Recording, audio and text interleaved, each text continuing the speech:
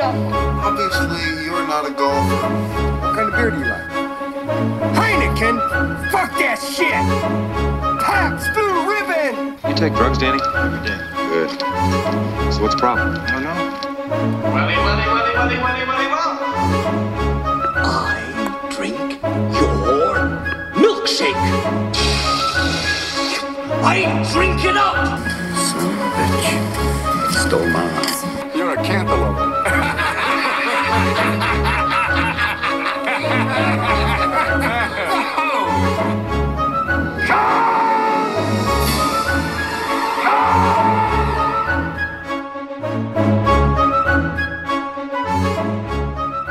Should have done Donnie Darko for Easter. Because he's a rabbit. Yeah. That's Or he's got a rabbit friend. Follows the rabbit down his hole. right. I don't know. I didn't like the movie that much. Takes place at Halloween. Jackass. Wasn't that? Was that one of my top 5? Like that first episode I was on? I thought so. Probably. Yeah. Yeah.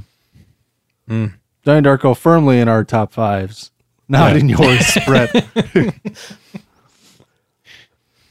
Coffee Black. Donnie Darko. Coffee Black. Just kidding. What is that one? What's Coffee Black? I guess I never thought Donnie Darko was in your top 5. It's not. It's like 4 blaxploitation flicks and then Clockwork Orange.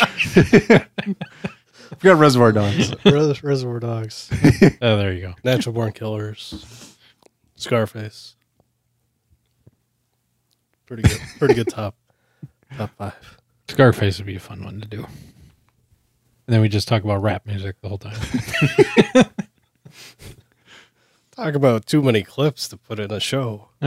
Scarface would be like the whole movie. Do a film commentary.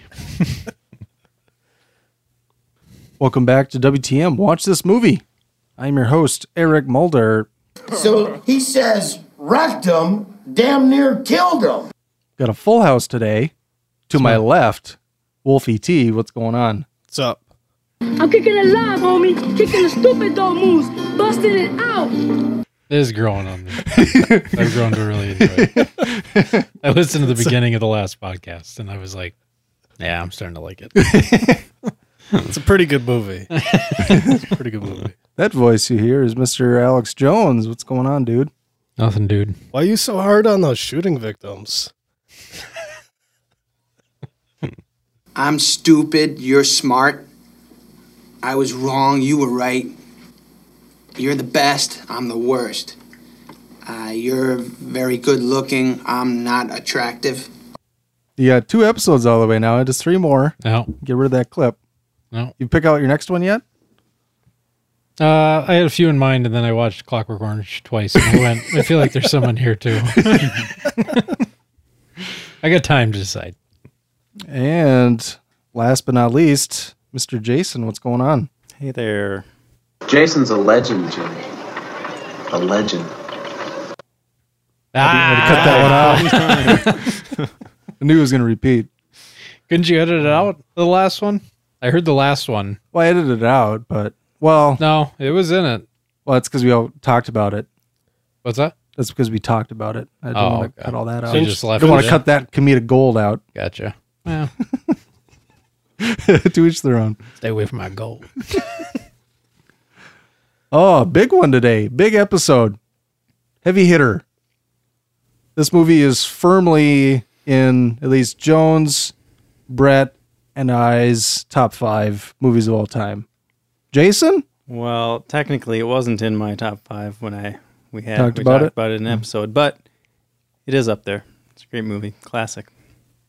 That it is. Pretty good.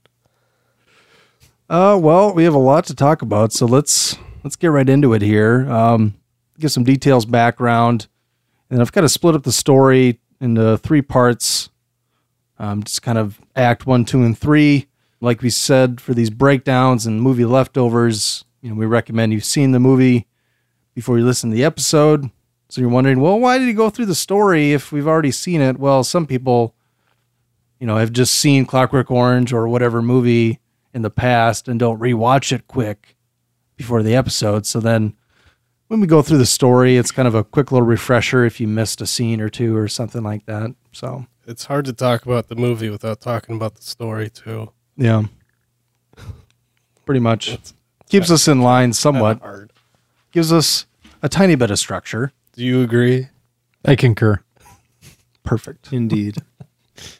Consensus. Oh, I should also anonymous. say, in honor of A Clockwork Orange, we are all drinking milk today. What did you drug it with, Jones? Sponsored by Dean's, today's podcast. Dairy Pure Country Fresh. Pure, pure method No milk. artificial growth hormones. We don't believe in it.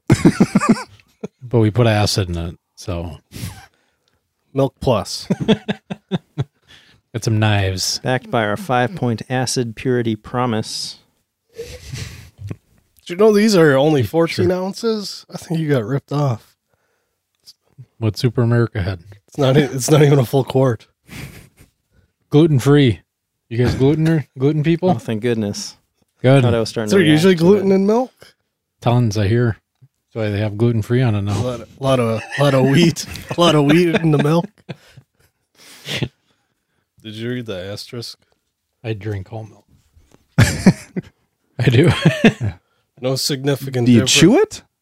Whole milk? Gotta be thick. That's a little creamier. Did you read that? But mine's not as big. I got 2%. Ooh. They only had 2% and skim there. Oh, That was it. I thought everybody was getting skimmed, so I went with the crowd. You drinking 2% because you think you're fat? Because you're not. You could be drinking whole.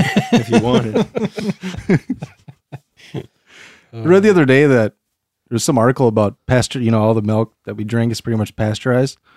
They're like, oh, that's actually, we found out that's really bad. Like, shouldn't have pasteurized milk. I'm like, well, then nobody can drink milk anymore, for fuck's sake. Isn't pasteurization just heating it up? What chemicals do they use? I don't know. I don't know the process, but there was some article that was like, you know what? Apparently we don't know everything about everything when it comes to pasteurized milk. I So refuse to dumb. believe that. It's just We some know everything bullshit about study everything. that can't be replicated that nobody will remember in 2 weeks. Yeah. Be a contradicting study that comes out, Yeah. you know. Kind of similar to another study I saw the other day. It's talking about bottled water. And it said that they took examples of pretty much all the major bottled water companies. Yeah. And they found all these chunks of plastic in the water. Like plastic particles. Yeah, plastic particles. And some of them weren't even that small. I don't know what you would consider significant, but Probably I don't you know. could see it. Yeah, but I'm sure there was some like that size that you could see it. But even more so, there were smaller ones. And they think it's from the bottling process when they seal the top. But they're like, yeah, there's pretty dangerous, all this plastic particles in your water that you're drinking. I'm like, well, Jesus. Well, how's your body supposed to grow immune to it if you don't introduce it? Gonna build up a nice base of plastic in the bottom of my Yeah. stomach. Never know. Well, it's also dangerous because it doesn't have all kinds of fluoride in it to turn you gay. Make you more complicit like Mr. Alex here. And not our Alex. We're talking about Alex DeLarge today. Yeah. The cool Alex. Well, he's a rapist and a murderer, but he's still a pretty cool guy. It's not his last name. Yeah, in the book, it's like they just call him Alex the Large. It's not his last name in the movie either.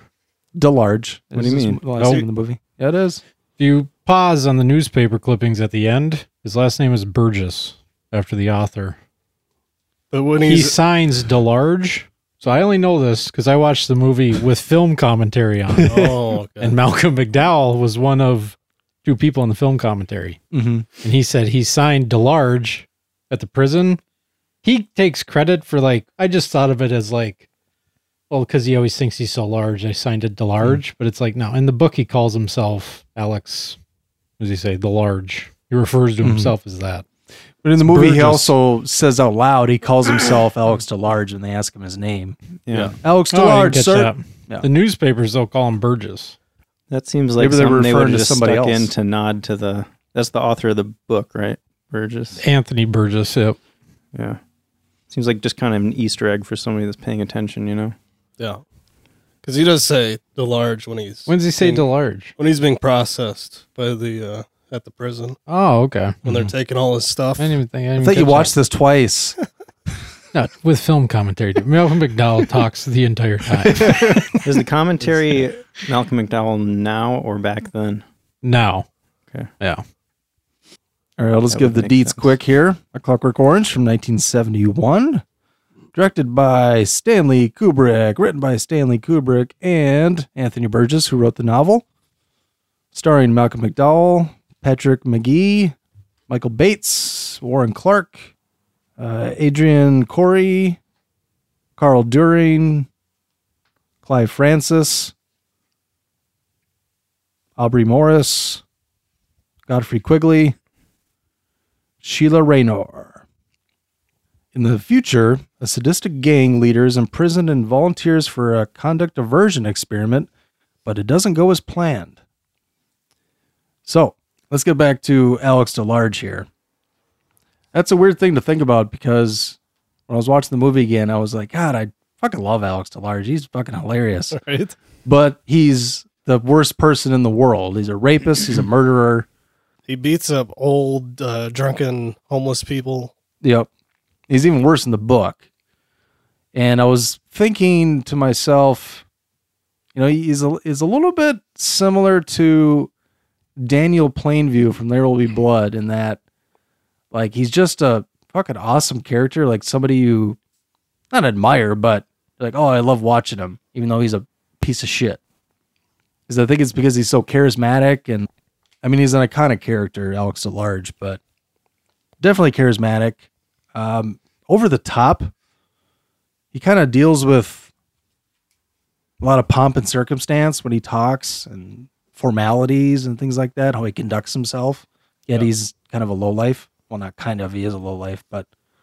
Well, he's like an intelligent thug. You could probably consider both of those characters psychopaths, right? Like, no concern for human life. Pretty much, yep. Yeah. Manipulative. Mm-hmm. Mm-hmm. And it's like, well, why do we like these characters, like these anti-heroes? I don't even know if you can call him an anti-hero. He's a natural leader. I don't think he's an anti-hero. He's a natural leader. You look how he, acts around the droogs. He's above them. He feels like he's above them, and they're his underlings. His minions. So people are naturally drawn to leaders, so... I guess I'm a follower then.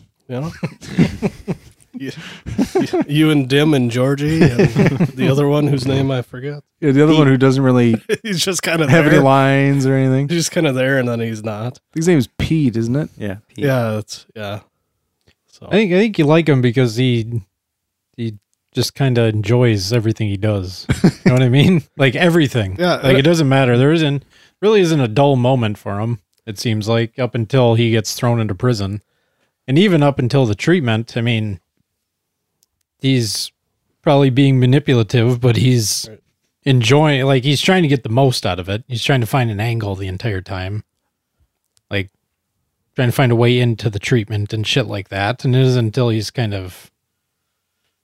really isn't until he gets home that he's like, well, fuck.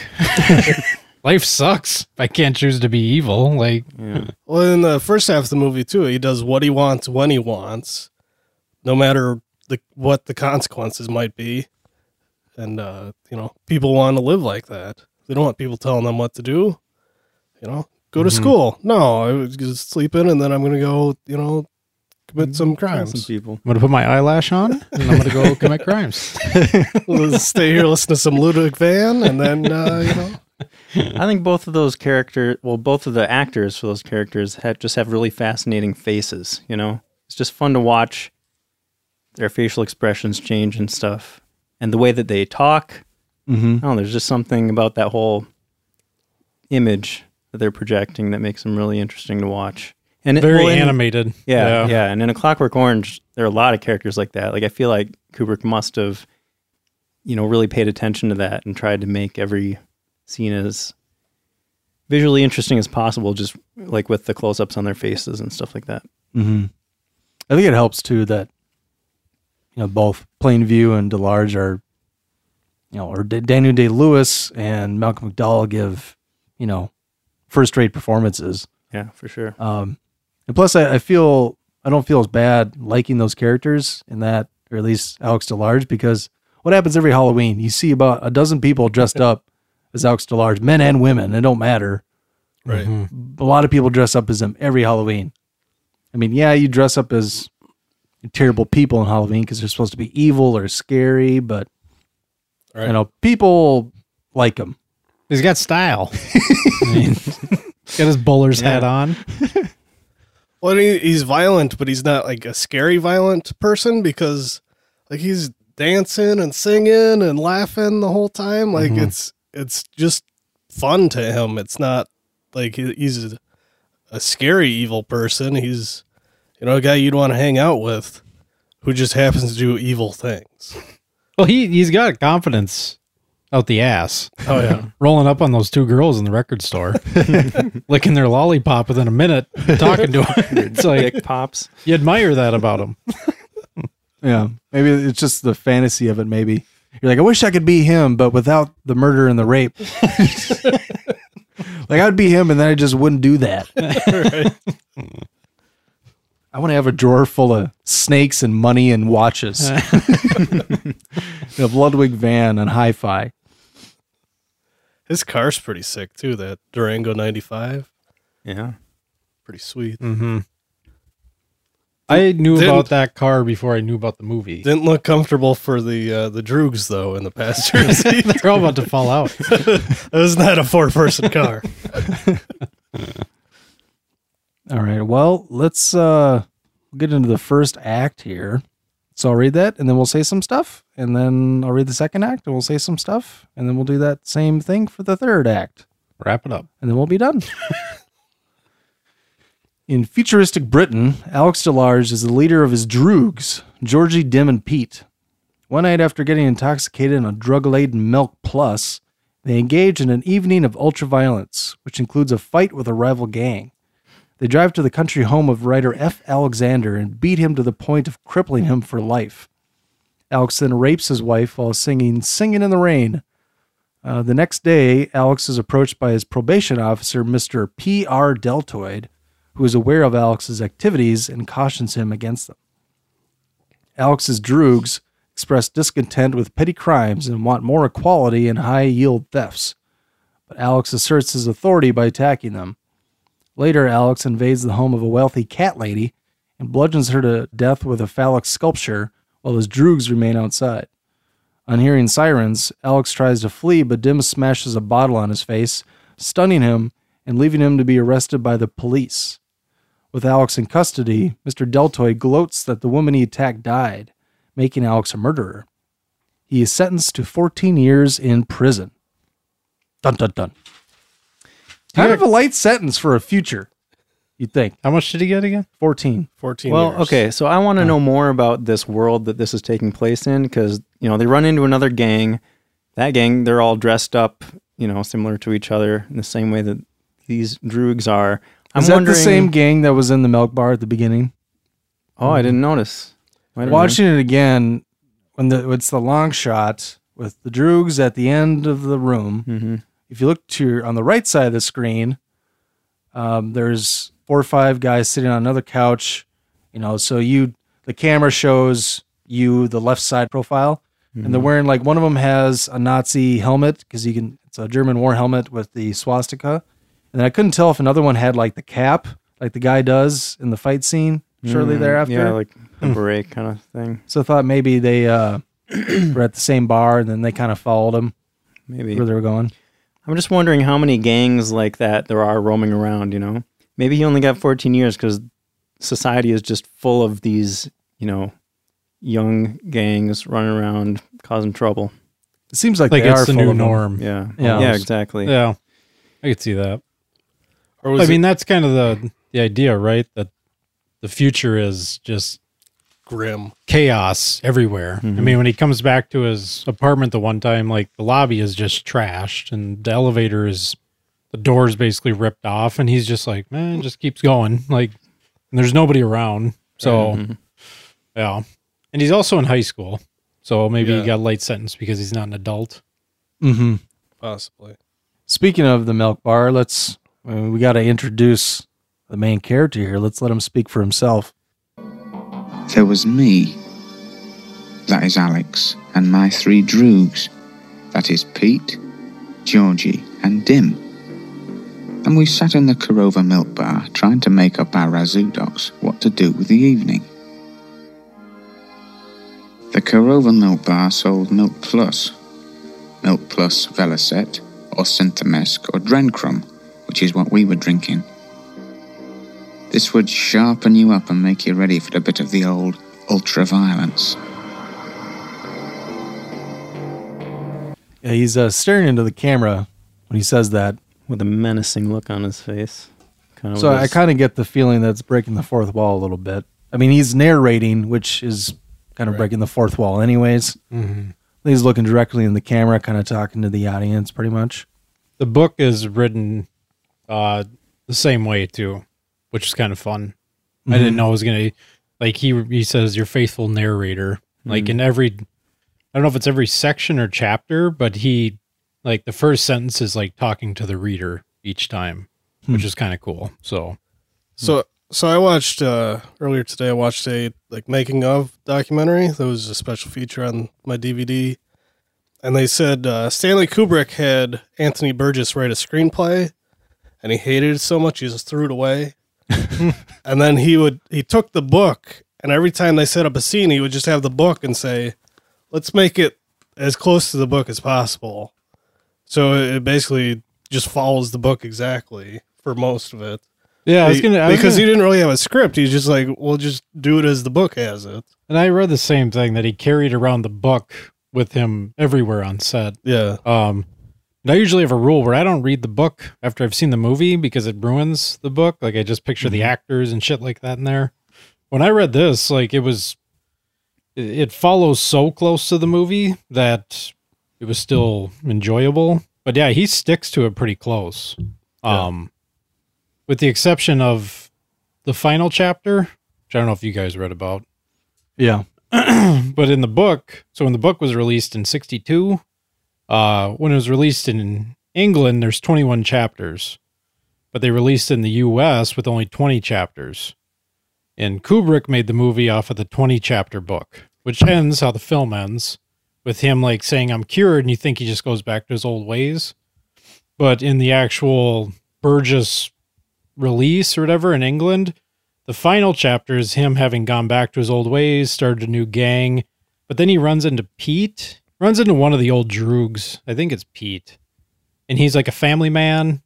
And then Alex starts to envision like, maybe I want to give up this life and become a family man. But the publishers in the US said that that's too clean cut and like happy ending for the US. So they said they would rather just have the 20 chapters. Yeah, something like, sorry. No, that's fine. I was just going to say some of the fun facts I read were kind of contradictory. There were some people who thought, yeah, Kubrick did the movie without knowing that there was a 21st chapter. He never read it, is what I had heard. Is he read the US version, and then he didn't want to read the 21st chapter. He was good with it. I think, he found out about the 21st chapter or something like that, like right at the end of filming. And it was like, well, I'm not changing this. Yeah. I'm not changing the ending. Because that's what he wanted. It was perfect ending for his film. Well, in that special feature I watched, they said somebody gave him the book while he was doing 2001. And he said, "This sucks. Nobody's ever going to buy this." Because it was like, the language they used was like too inaccessible. Mm-hmm. And then after like some of these other like teenage rebel movies started being made, he's like, well, fuck it. I'll just make one that's better. Let's get that Clockwork Orange up in here. Let's do that one. And then because he was doing it off the book instead of off the script, he ended up using all the dialogue that was in there anyways. The dialogue. The stuff that he thought wasn't going to sell, and he ended up using it anyways. So. Yeah. But they didn't say anything about the different versions, whether it was the US version or the UK version. Well, the author Burgess said that he specifically made it 21 chapters because 21 symbolizes youth. And I don't know what his basis was. I tried to search around. I couldn't really find anything, but So the 3 sections are divided 7 chapters each. So it like bugged him, but he was like, whatever type thing that the U.S. publishers wanted to cut the chapter. He's just kind of like, he didn't give a shit. He was like, I guess whatever. There's a whole foreword in the book I have where Burgess talks like, Kubrick made the film and it's great. The film's amazing and all, but like it wasn't my best work. And he omitted a chapter. Like you could tell he's kind of like, kind of bothered, but whatever. Like he's over it type thing. But I don't know if you... I'm sure he got paid pretty well. Were you going to say something about the book? Oh, I thought I read that like the publishers in the UK kind of made Burgess make like a happy ending. Like, but he originally wanted to end it the way the movie ends. But maybe I read that wrong or something. Yeah, I guess I had read that he made the 21, but who knows? He also wrote the book partly on his wife was raped before, so it mildly inspired like some of the violence in the book. It's not directly related, but apparently I didn't look into it any further, but he had a brain tumor at the time, and so he cranked out like 5 books, just trying to write books and release them because he thought he was going to die because of his tumor, and this was one of his books. That's why he says like it's not my best work. That's why it's like it's ironic that that's what everybody remembers me for, even though all these other books are way better than that. But it's kind of interesting. I wonder how much of him was in that character of the writer whose wife gets raped. Yeah. And that's how it's mentioned in the book too, like the singing in the rain scene. It's not singing in the rain, but Alex picks up the writer's book and he's writing A Clockwork Orange in the book. Way. And he's reading excerpts to the wife and the author as they start to like get ready to rape her. That's what he's reading. He's reading out of A Clockwork Orange as he does it. So that's how it fit. That's why so the book meta. was named. It that. is. Soup's meta. Yeah, I was trying to figure out what the hell is in the milk. It's Milk Plus. They give it like 3 options, 3 different drugs. And the last one he says is adrenochrome, which is what we were drinking. Adrenochrome. And the only thing I could think of was adrenochrome. Is there adrenochrome? They talk about that in Fear and Loathing. Fear and right? Loathing in Las Vegas. Yeah. And I mean, on the wall, it's spelled chrome is CROM, but I mean, the spellings could be a little off. You know, it's different, maybe just to be different. But I'm guessing that's what he was talking about, adrenochrome, which should be kind of liquid from an actual adrenal gland. At least in Fear and Loathing, they hadn't synthesized. I don't know, have they synthesized adrenaline now? Or do you still need this? Is it just a type of adrenaline? Was adrenochrome even a real thing? It was kind of like for the movie. Kind of like a legend, I guess, or maybe a myth. Yeah. Nobody really knew if it was real or not. Yeah. I think. I'm sure somebody got their hands on it somehow, but it's still kind of unlikely. But yeah. For the Velocet, that sounds a lot like Percocet, right? Was that around in the 70s? Isn't there a part where they mention Methamilk too? I thought I remember them saying that at some point. I don't know. But yeah, you might be trying to say that they're putting some adrenaline in the milk that they're drinking. Sure, yeah. It'll sharpen you up real good. Get you ready for some of that ultraviolence. There's a little bit of a confrontation while a rival gang is out there just trying to rape a girl. And Alex ain't having it because that's his girl to rape, apparently. This is after they beat up that old man who was drunk off his ass. Can you spare some cutter, me brothers? There's no more attention paid to law and order. Oh? And what's so stinking about it? All right, here's the confrontation. Well, if it isn't fat, stinking Billy Goat, Billy Boy in poison. How art thou, thou globby bottle of cheap, stinking chip oil? Come and get one in the yarbles. If you have any yarbles, you eunuch jelly thou. Poetry. Pure poetry. I love how he calls him like a, what does he say, Billy something, like he's a Billy Goat under the bridge. And then If you have any, He calls him Billy Boy. Yeah, I feel like he's alluding to like Billy Goat's gruff, you know? Maybe. I think his name is Billy Boy. Yeah. Oh, that's his name. Yeah. You wouldn't choose that as your gang leader name? Billy Boy and his droogs. What does he say after that? It's like, I don't know, everything he says is something about yarbles, and if you have any yarbles, Yeah, you eunuch. Jelly thou? Yeah, jelly thou. I'm like, jelly thou. Jelly, like, you know, you're weak and... Well, he's a jelly-like. eunuch means yeah. Oh, he calls him Billy Boy in poison or whatever. In poison, I assume means he's drunk. I thought he was talking about Bret Michaels and the band. That could be. Oh, Did you see the Wiktionary page that breaks down all the vocab? Oh, No. Oh, break really? that out. Oh, I heard But if you have it open, you have a bunch of words. Give us the meanings. so and- eunuch jelly is gutless coward. okay. That's what that stands for. Well, I mean, you know what a eunuch is, right? Yes. Brett I just feel mentioned it a little bit feel ago. like I'm having deja vu. What? Sorry, sometimes we talk over each other. Droog means friend. when you listen to the episode, you'll get it. Okay. Oh. That fight was pretty sick. It was like old school late '90s WWF street fight. Bring it back to wrestling. Oh, they were breaking chairs over each other, jumping off the balcony, going through tables.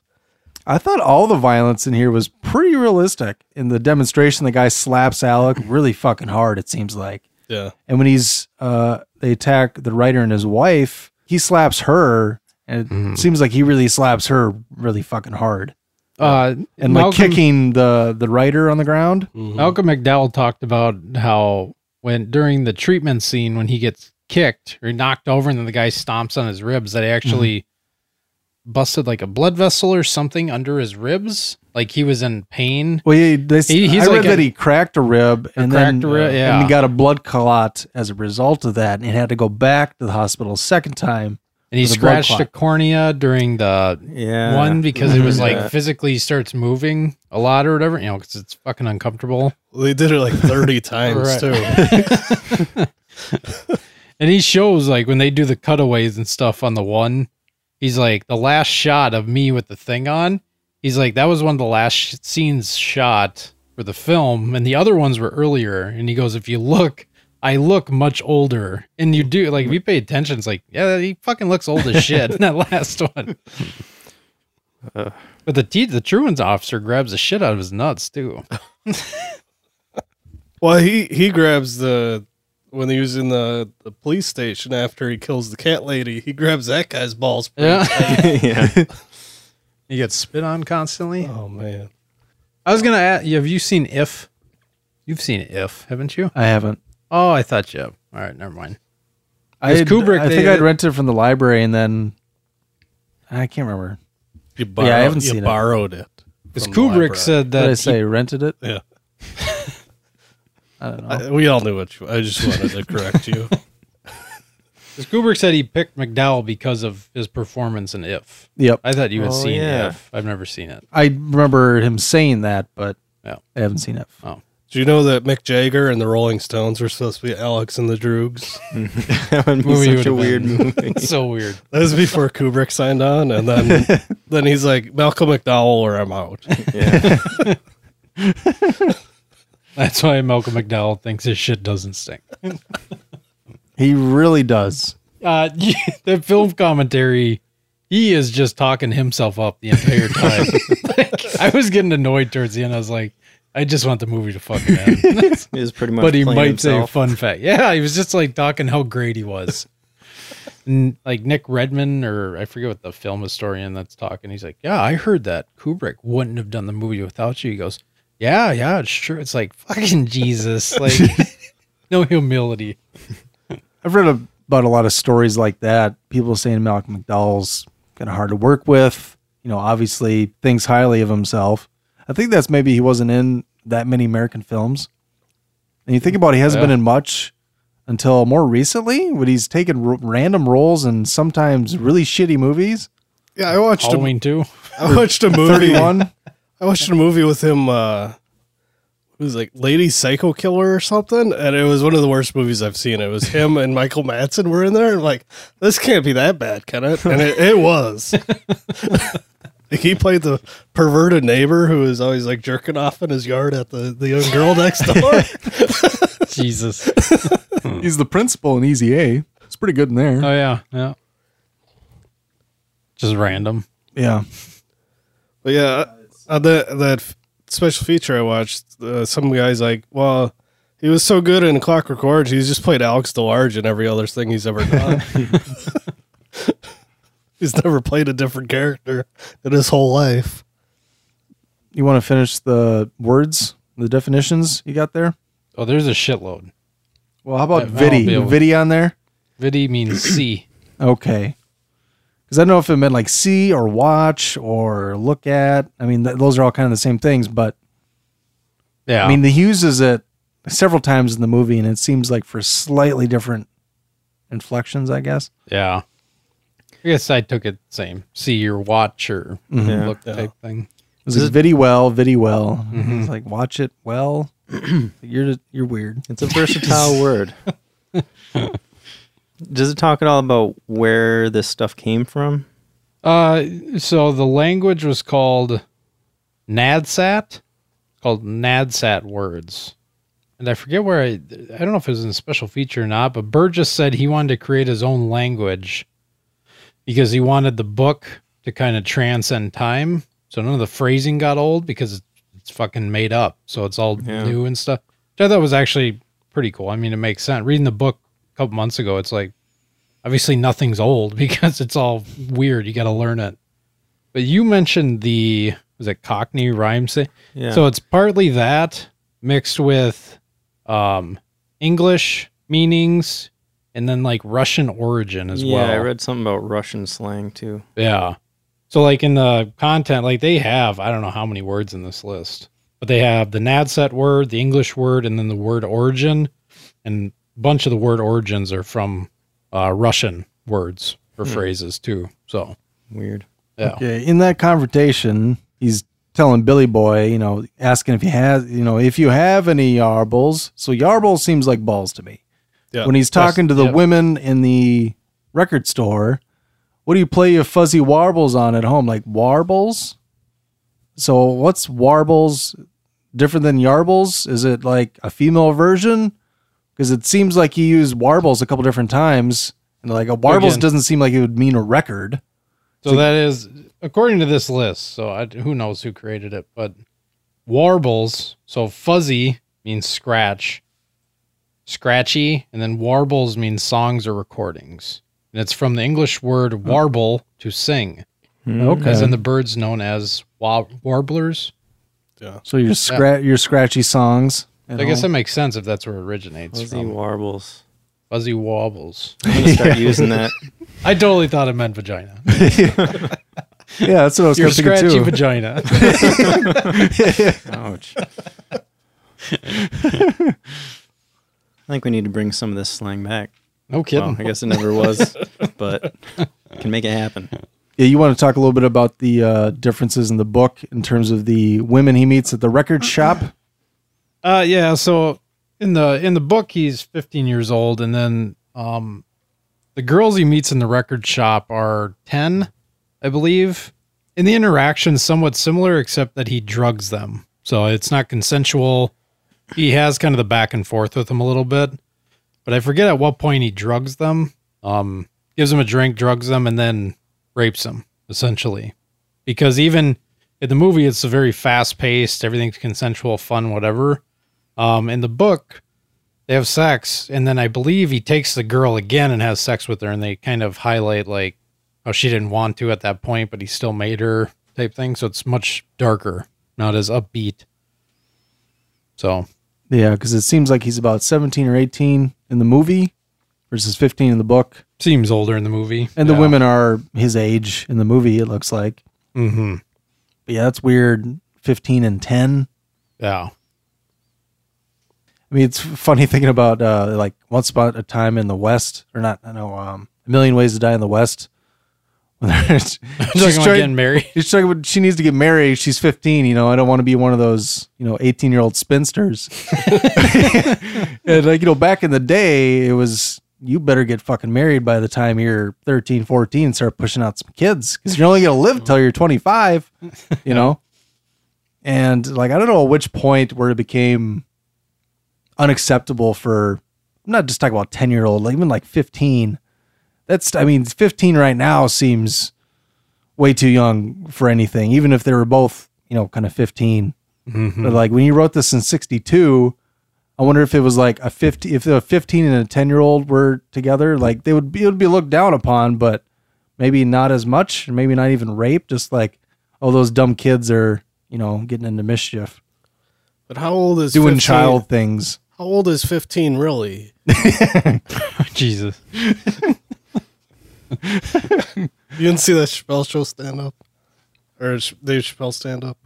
I don't remember that. Where he's talking about the 15-year-old girl who got kidnapped and then escaped and got home versus the 15-year-old that R. Kelly peed on. And if you're old enough to escape your kidnappers, you're old enough to get peed on. Jesus. Reminds me of just a number. Yeah. Don't agree with that. One Flew Over the Cuckoo's Nest. He's talking to the doctor in his office, and he goes, Doc, she was 15 going on 30. I think we can all agree that 10 is probably too young for any of it. Well, yeah. Let's meet. You guys want to meet Mr. Deltoid? Yeah. Yes. Hi, Mr. Deltoid. Funny surprise seeing you here. Alec, boy, awake at last, yes? I met your mother on the way to work, yes? She gave me the key. She said something about a pain somewhere, hence not at school, yes? A rather intolerable pain in the head, brother, sir. I think it should be clear by this after lunch. Or certainly by this evening, yes. The evening's the great time, isn't it, Alex, boy? Cup of the old chai, sir? No time, yes. Sit. To what do I owe this extreme pleasure, sir? Anything wrong, sir? Wrong? Why should you think of anything being wrong? Have you been doing something you shouldn't, yes? Just a manner of speech, sir. Yes, but it's just a manner of speech from your post-corrective advisor to you that you watch out, little Alex, because next time it's not going to be the corrective school anymore. Next time it's going to be the body place and all my work ruined. If you've no respect for your horrible self, you at least might have some for me, who've sweated over you. A big black mark, I tell you, for everyone we don't reclaim. A confession of failure for every one of you who ends up in the stripy hole. I've been doing nothing I shouldn't, sir. The Millicents have nothing on me, brother. Sir, I mean. Shut up, this clever talk about Millicent just because the police haven't picked you up lately doesn't, as you very well know, mean that you've not been up to some nastiness. There was a bit of a nastiness last night, yes? Some very extreme nastiness, yes? A few of a certain Billy Boy's friends were ambulanced off late, yes? Your name was mentioned. The words got through to me by the usual channel. Certain friends of yours were named also. Oh, nobody can prove anything about anybody, as usual. And I'm warning you, little Alex, being a good friend to you as always, the one man in this sore and sick community who wants to save you from yourself.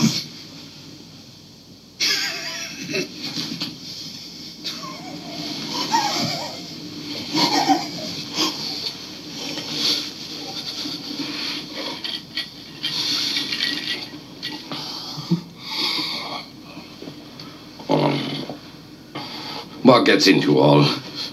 We study the problem. We've been studying it for damn well near a century, yes, but we get no farther with our studies. You've got a good home here, good loving parents. You've got not too bad of a brain. Is it some devil that crawls inside of you? Nobody's got anything on me, brother, sir. I've been out of the ruckus of the Millicents for a long time now. That's just what worries me, a bit too long to be safe. You're about due now, by my reckoning. That's why I'm warning you, little Alex, to keep your handsome young proboscis out of the dirt. Do I make myself clear? As an unmuddied lake, sir. As clear as an azure sky of deepest summer. You can rely on me, sir. I still haven't quite figured out who the fuck this guy is, because online, in the synopsis, they call him like a probation officer, this deltoid guy. But he says something about being a representative from the school. He's like a truancy officer. Yeah. Almost like a counselor, somewhat. Representative. School probation officer. I don't know. Truancy. Because he said like it won't be the corrective school next time. Yeah, so he must be in a corrective school currently, because he's if he ever malfeasant. If he ever shows up. I'm sure the corrective school truancy officers are a little rougher than public school. It's probably why he showed up at Alex's parents' house and decided to molest him right there. That was weird. He grabs him over the shoulder and pulls him back on the bed. Yeah. Alex tries to fight it, but he can't. And we glossed over the fact that Alex is just digging into his ass as he comes out of that bedroom. And his skivvies is like, take it easy. You need to take a shower. I liked how he had a combination lock on his bedroom door, so that was funny. Couldn't get in there. No. Yeah, so then he punches / grabs him in the dick. Well, Alex is like covering up, like he's anticipating it. I know what this guy does. Like, I've seen this movie before. I know where this is going. Yeah. That whole scene is so bizarre. Like when he walks in and sees Mr. Deltoid, he doesn't even flinch. Just wearing tidy whities. He presents himself. Yeah. Crosses his legs. Shows and how he like confident slaps he is. his own Well, he does like a double take because what the fuck is going on in this scene? He walks by the door and then he like backs up and he's like, "Oh, hey." I will say in the book, that character says yes, like several, and I was like, "Fucking sweet!" Like, I'm so glad that that's how the book is. Did they stretch it out with like 10 E's in there? I can't remember, but you certainly read it that way. Yeah. Yes. I kind of got the feeling that they're trying to show some sort of corruption at what seems to be all levels of society, because he seems like a corrupt school official. You got the corrupt. Wait, what seems corrupt about him? The fact that he's grabbing the kid in the dick. Oh, sure. I guess. And while he's in his underwear. Well, he's drinking the water out of the kid's parents' denture glass. Which who left their dentures there and went out? That's what I was thinking. This is a real mystery. I was thinking that. It was in the middle of the day. They both went to work. Yeah. Grady? The spare set of dentures. Unless they have their day dentures and their night dentures. Yeah. These are my going out teeth. Got to leave the dinner dentures at home. Yep. Or maybe mom doesn't bring her dentures to work because she needs the gums. Yeah, she needs to gum it at work, maybe. What does she do at work? I don't know. He said have a good day at the factory, so.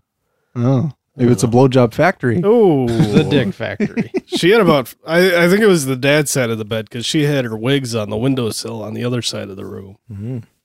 Very colorful. The mom looks like the waitress in after Alex beats the shit out of the Droogs. Yeah. And tosses them in the river, and then they go to the restaurant. Then he's going to be nice to them because... The waitress that comes through looks... I didn't compare them, but it looks damn near the same as the mom. It's not the mom. But they got like the hair same color, hair, yeah. the outfit, everything. Almost, obviously, that's the style, but... Yeah. You know, the mom reminded me of... You remember those old Duracell commercials with like the plastic people, really bright colors? They have like, giant batteries in their back, you know? Mm-hmm. Yep. I don't know. Just the bright colored hair and like... She looked very artificial somehow, cartoonish? You know? Yeah. A lot of the characters seemed very cartoonish. Yeah. Yeah. But, it's like I said, we got a corrupt school official. There's obviously corrupt cops and I guess prison officials.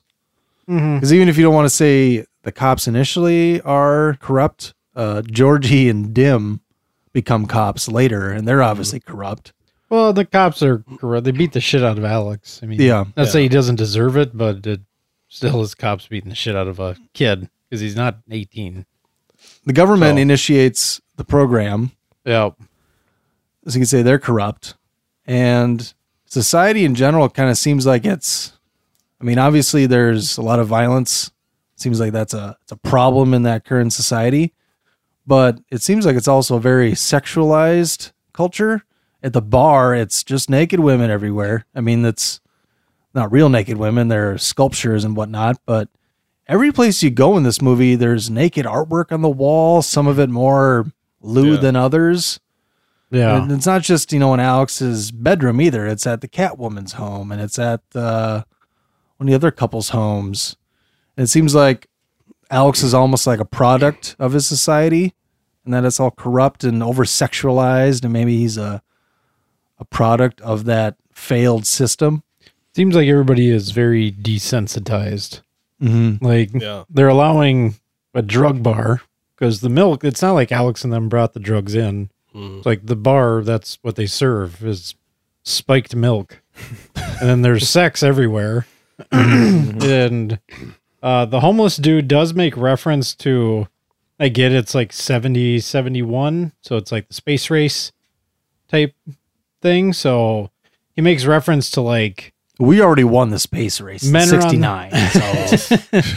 But it's like men are on the moon and flying around. Like he kind of alludes to like this, trying to leave the planet and stuff like that. Focus on that, but everything's going to hell on Earth almost. So I don't know.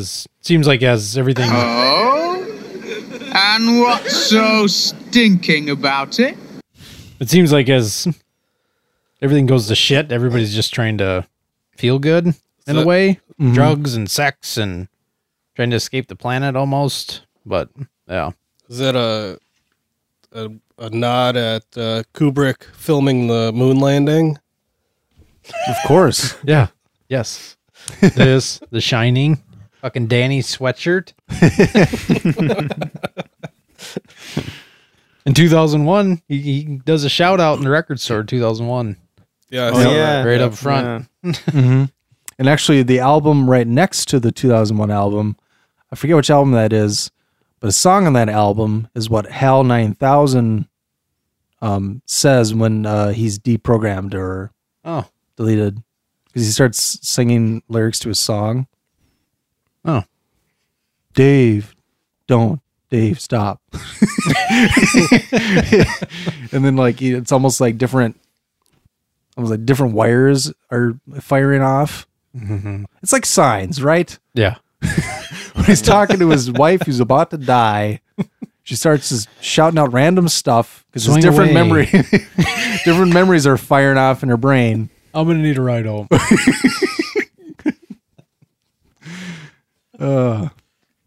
All right. Well, you want to get back to? Let's get into Act 2.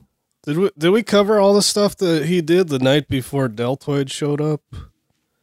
Like they went to the casino, they played Hogs of the Road, and then they went for the old surprise visit. What's a casino? Huh?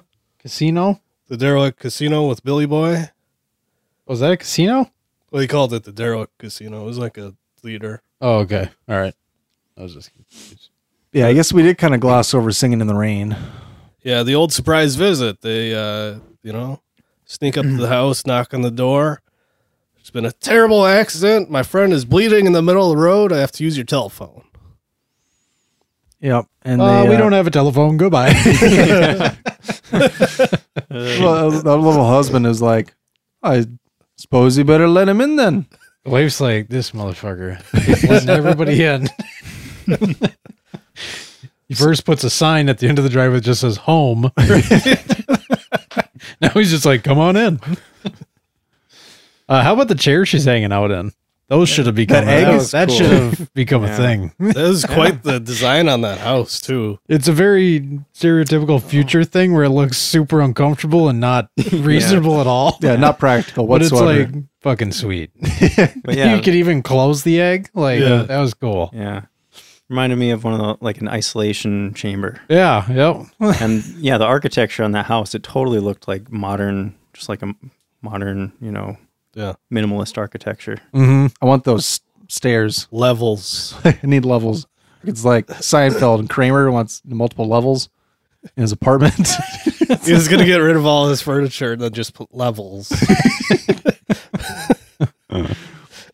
Or the jerk when Navin Johnson thinks his new apartment is going to be in that bathroom in the gas station. They're like, this is perfect. What we'll have is I'll make a second level. We get like a split level effect to give it the illusion of 2 rooms, but really it's just another level. Yeah, it makes everything look a lot bigger when you have multiple levels. Yeah. So apparently it took them 3 days to film the rape scene. Is that a fun fact? That was what they said on that documentary I watched. Okay. And it's and they didn't start doing the singing in the rain stuff till like the 3rd day because they were like doing it the same way over and over again, and it didn't work. And then they're like, well, could you sing a song? They're like, well, I only know one song, so I did Singing in the Rain. Yeah. Does he sing in the book at all? No. He loves Beethoven. Well, he loves more than Beethoven in the book. He talks about other composers and orchestras and stuff like that, but he reads from the author's book during this scene. So he doesn't do any singing throughout the book. So they might have That's how they tied at it's similar tie back though. Like at the end of the movie, he's singing. That's how the author remembers him. In the book, when he gets back to the house, Alex says something to the author about that book, and the author then remembers because he either didn't publish it or he didn't publish whatever excerpts that Alex talks about. Then he realizes, oh shit, that's the guy from before. Yeah. So similar connection, but he doesn't sing. And they're wearing masks, so can't really see who they are. They might have filmed it that way, where he's reading the book, and then it just didn't work on film. Because like we mentioned earlier, you just took the book and like, oh, well, let's film it. How the book is, and I read the same thing, that they were like, Kubrick found it dull. Like the rape scene it wasn't good enough type thing like that. Which is how do we to spice say, this rape up a little bit? And then McDowell was the one who kind of gave the idea for Singing in the Rain. So it was McDowell. He's just got to give all the credit to himself. The film commentary, I was like, I don't know how much of this is true or not.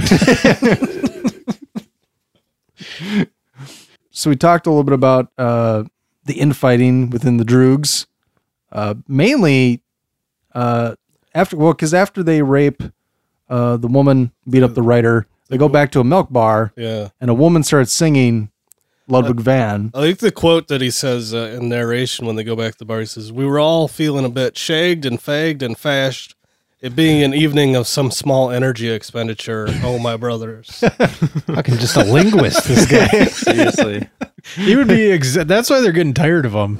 It's like, you are exhausting to talk to. Dim doesn't understand half what he says. Understand you. Dim just repeats you.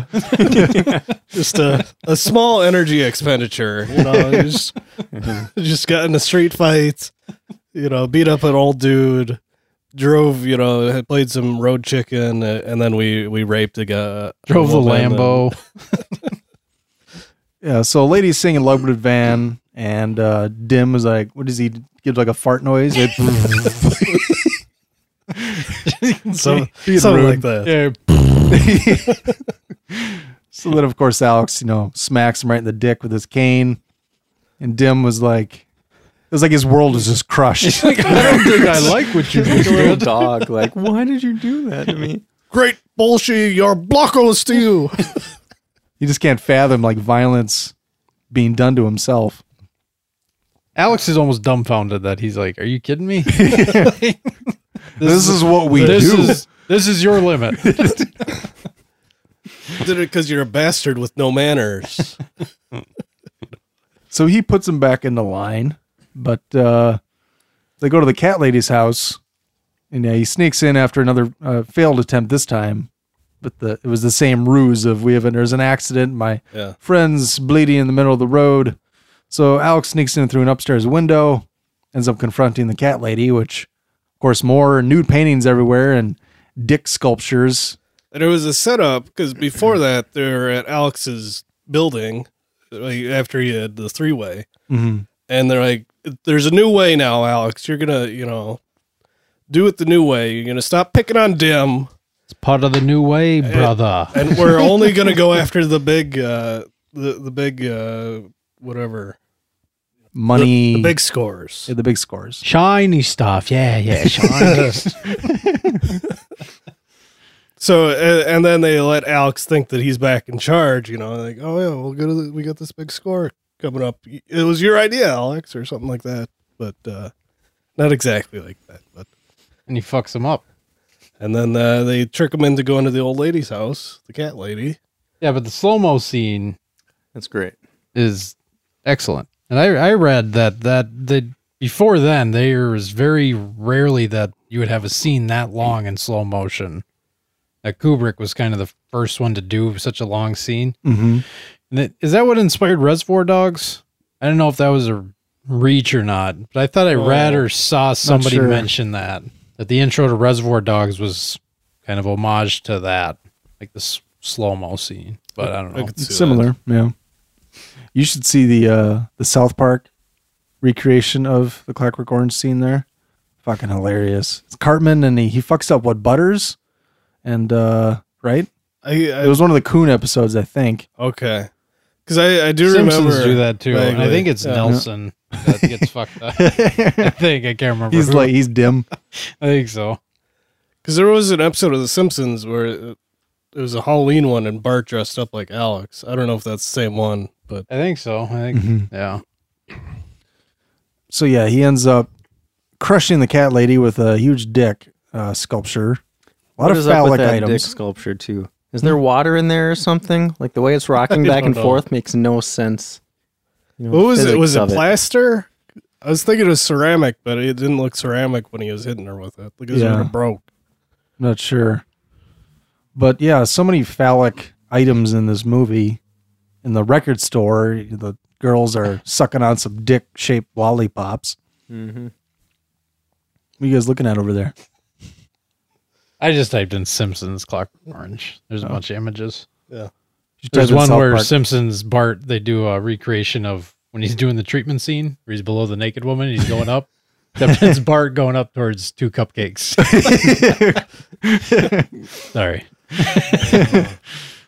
But yeah, so he hears sirens, so he leaves the house. Come on, boys, but they're waiting behind the door there, and they smash him in the face with a bottle and leave him for the cops. Yep. The cat lady scene, one thing I learned, I think it was mostly on special features, but Kubrick used a lot of ideas from other people. So like McDowell gave the idea for Singing in the Rain. The cat lady, so the actress doing the yoga, he actually he didn't know what he wanted her to be doing. So he was just asking her questions, and she's like, well, I can do yoga. He's like, yeah, do yoga type thing. And it seems like that was kind of a reoccurring thing where he was using other people's ideas. And apparently he gave the script to one of the producers and said, like, as they were writing it, he said, give it to the doorman and ask him to read it. Just see if he has any random ideas to fit in. I heard that same thing. It reminds me of David Lynch. I heard that he he'd grab ideas from anywhere and just like, oh, that sounds cool. Make that happen. Yeah. It worked, apparently. I mean, yeah. Proof is in the pudding, as they say. They do say it. So yeah, he's arrested. That's about the end of Act 1 there. He's sentenced to 14 years in prison. Let's get on to Act 2. 2 years into the sentence, Alex takes up an offer to be test subject for the Minister of the Interior's new Ludovico technique, an experimental aversion therapy for rehabilitating criminals within 2 weeks. Alex is strapped to a chair, injected with drugs, and forced to watch films of sex and violence with his eyes propped open. Alex becomes nauseated by the films and then recognizes the films are set to music of his favorite composer, Ludwig van Beethoven. Fearing the technique will make him sick upon hearing Beethoven, Alex begs for the end of the treatment. 2 weeks later, the minister demonstrates Alex's rehabilitation to a gathering of officials. Alex is unable to fight back against an actor who taunts and attacks him and becomes ill at the sight of a topless woman. The prison chaplain complains Alex has been robbed of his free will, but the minister asserts that the Ludovico technique will cut crime and alleviate crowding in the prisons. Now, there isn't a whole lot in the prison. Do you have the clip of him getting processed? Somewhat. I don't have the first processing clip. I have the second one. I had to get some clips of Officer Barnes. Is that his name? His last name is Barnes. Okay. I don't know if they had it's something. It's not just officer. It's He's something so good. officer.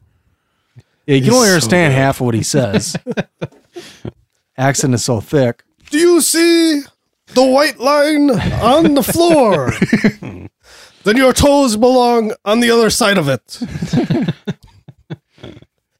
He really gets a good look up his ass, too. Yeah. That's when he asks if he's homosexual, I think. He gets right up there. Are you now, or have you ever been a homosexual? Then he looks up his ass. He's got the flashlight in his mouth. And he just gets, right up in there. Spreads them apart. Spread your cheeks. Touch your toes. I'm going to show you where the wild goose goes.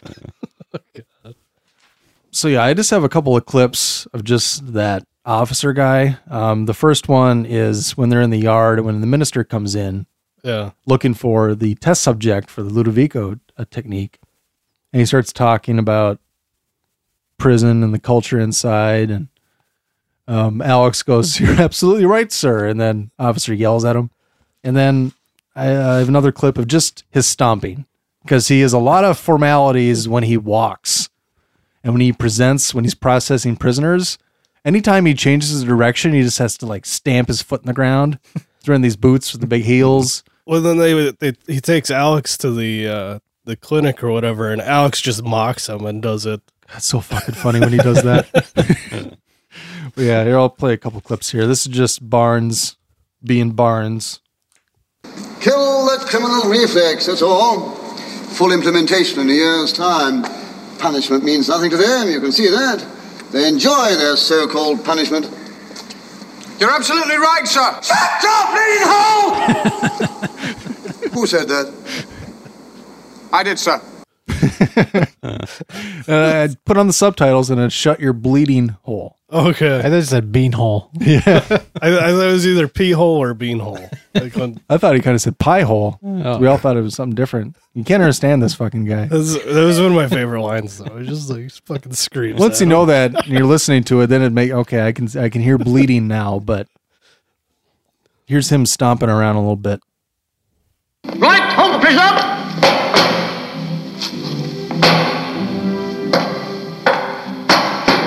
Good morning, sir. I'm Chief Officer Barnes. I've got 655321 on a transfer from Parkmore to the Ludovico Centre, sir. Good morning.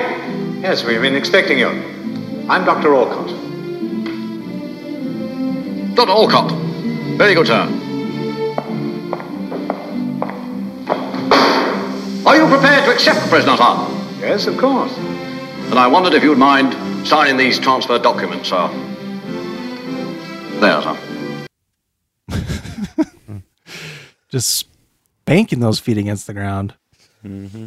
I like when the officer comes to get Alex. Barnes is just fucking dumbfounded that he doesn't want to shackle him or handcuff him. Yeah.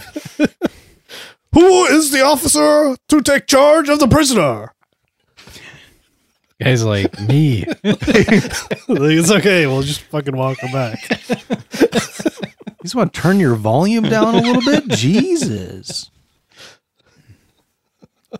Always at a 10 with that guy. Oh my God. You don't want to see him go to 11. Because it's 11. It's more than 10. So there's a scene in the prison where Alex is reading the Bible and he's imagining himself as a Roman in biblical times, whipping Jesus as he's walking with his cross. Such a great scene. Yeah, and then he pictures himself as a Jewish soldier fighting in battle. So I thought it was weird that he pictured himself as both a Roman soldier, torturing Jesus, and then also just a Jewish soldier. I thought he was a Roman soldier for both of them. And then he imagined himself. Because I think he says Jewish soldier. Well, he imagines himself with his wife and his handmaiden, and yeah. Oh yeah. Yep. In the film commentary, McDowell tells a story about Kubrick and him, and how the women for that imagination scene, Kubrick, according to McDowell, he said that Kubrick actually went and had somebody take pictures of different, women's breasts, and they were going to pick the women based on their breasts. And that's who would get into the movie. Wow. But he said he brought back the stills to McDowell so that they could decide, like, who do we want to be in the movie? And they were all excited and they picked them. But Kubrick forgot to put whose boobs were who on them. So he's like, they just had to fucking start over all over again. I don't know how much just that's true, but it was a pretty fucking funny story. He said Kubrick was just super excited. I mean, I could see it because in those shots, you don't really, some of their faces you can see, but it's mainly camera's trained solely on his face, which is surrounded by breasts. Yeah. So I'm guessing that's kind of why. Like we want the right tits for this shot. There are a lot of good boobs in this movie. There are. Jason's a fan of boobs in movies. Well, these are like unrealistically good boobs. Have you seen He Got Game? You want to borrow He Got Game after this? I haven't seen it, but sounds like you can take it home and just have a great old time. Cool. Not that has more boobs than other movies, but it's you weren't on earlier episodes, but He Got Game was a big thing for Alex and I growing up. Loved He Got Game. It was great material, if you will, to assist you in certain activities. I'm picking up what you're laying down.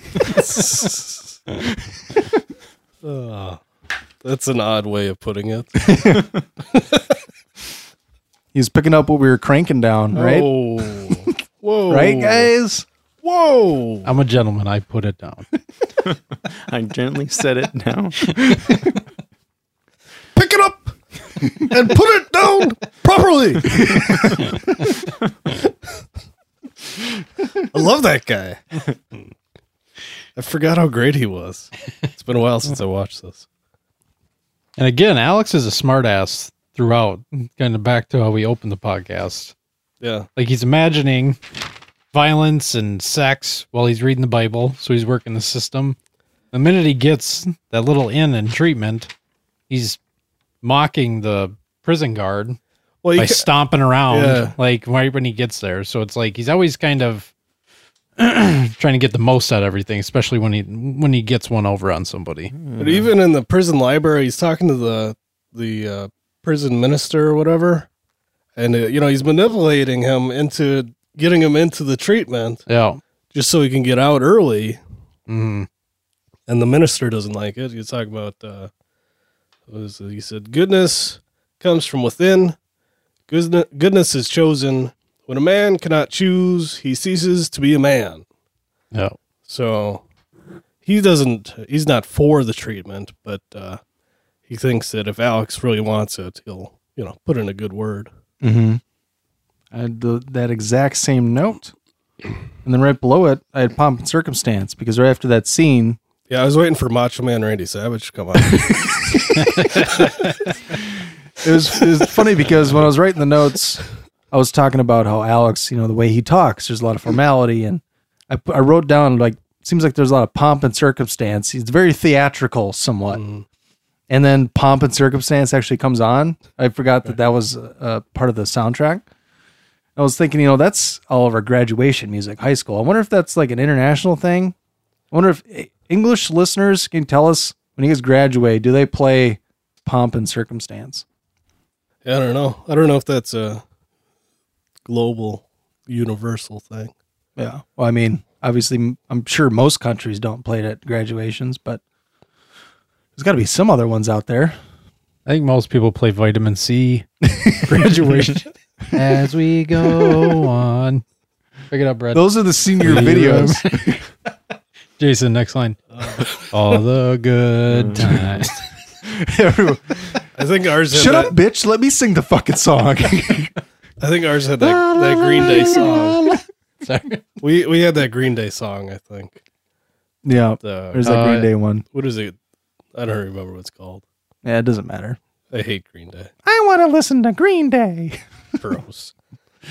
Yeah, not a fan of Green Day. So in the Dookie? You guys don't like Dookie? I like Dookie. Dookie's dope. Early 90s Only to Dookie. mid-90s. You guys don't like Green Day when they decided to have a political voice. No, I didn't like him after An American, Dookie. what was I it? didn't. I never. American Idiot? American Idiot, that's what it was. The only Dookie I like is from No Holds Barred.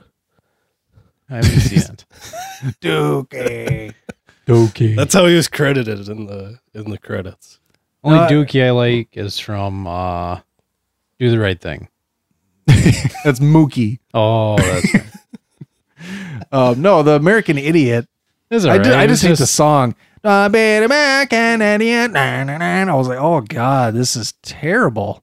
I mean, I don't give a shit that they got all political. It was just, at the time, that was also like the easiest thing you could fucking do. Yeah. I mean, Eminem had a fucking song. Everybody had a fucking song. It's funny that they're like anti-capitalist, but then they made a like Broadway play out of it. That's right. Forgot about that. And then they Forgot about toured the it play. because they did a local one here for a while too. It just seems like it's always low-hanging fruit. Weren't there 2 albums called Rock Against Bush? They were just compilations of like punk rock bands. Wouldn't surprise me. I don't know. But I mean, punk rock kind of, that's supposed to be going against the system in general. It shouldn't matter if it's Republican or Democrat. Right. I mean, they were against a lot of Democrats back in the day.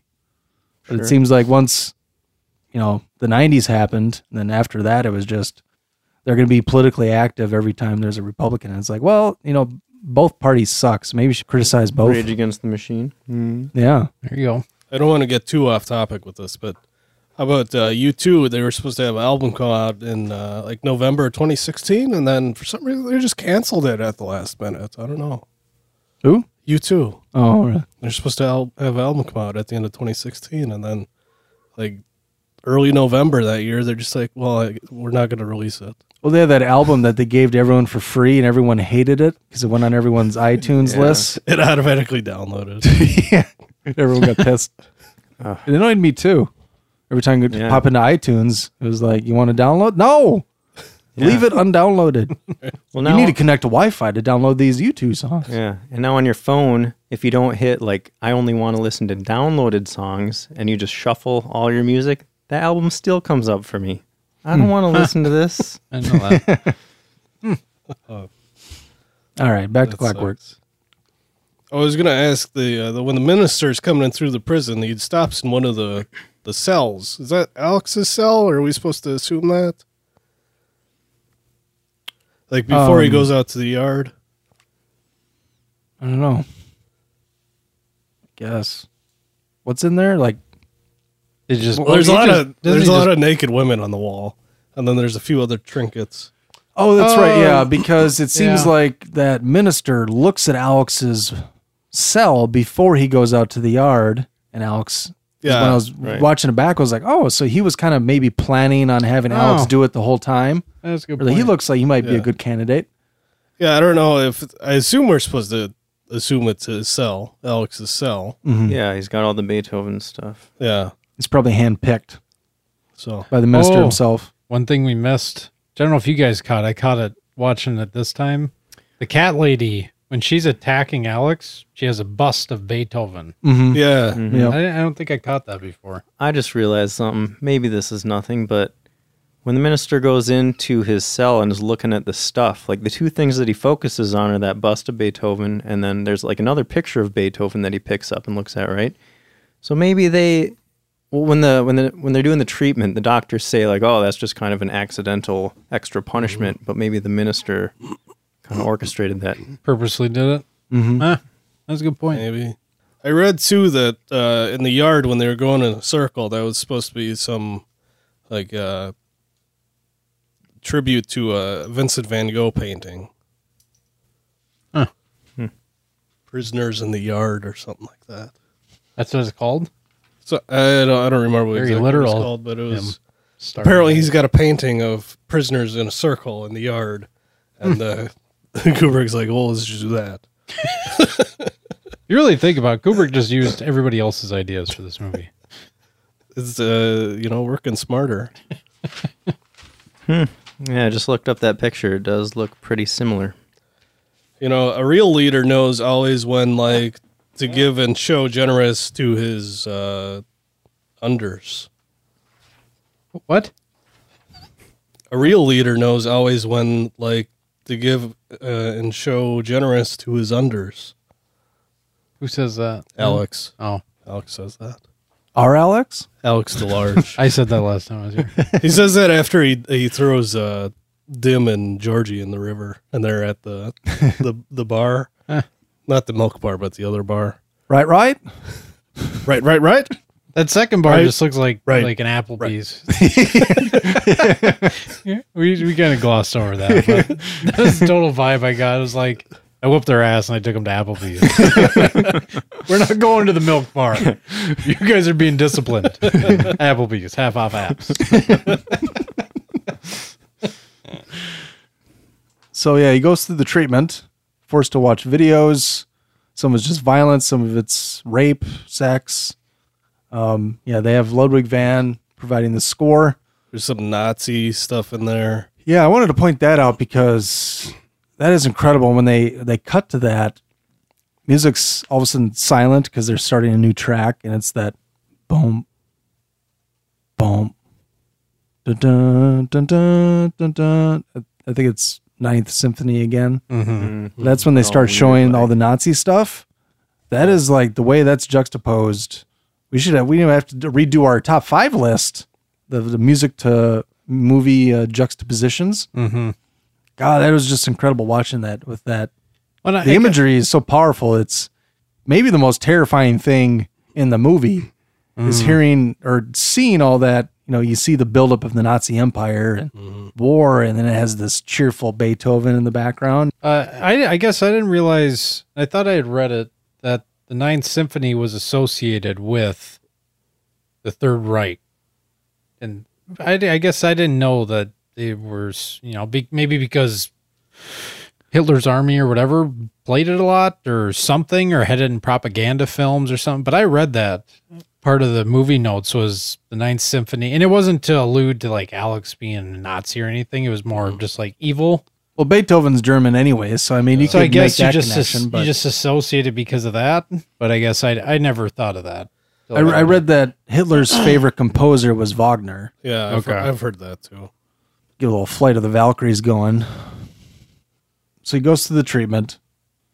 Who actually presents? Is it the minister? The minister introduces everything, right? He gathers all the government officials and the media into that at the demonstration. Room. Yeah, the demonstration. I think it's the minister that's running all that, right?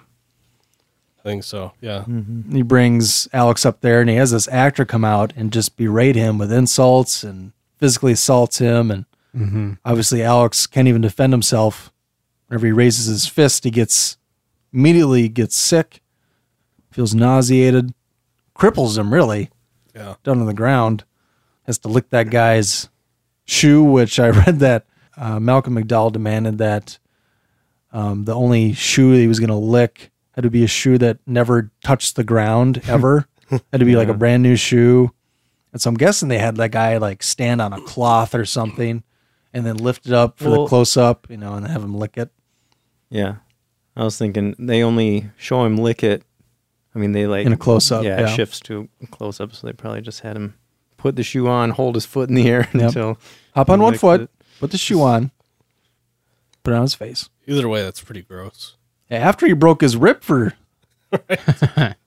gosh sakes.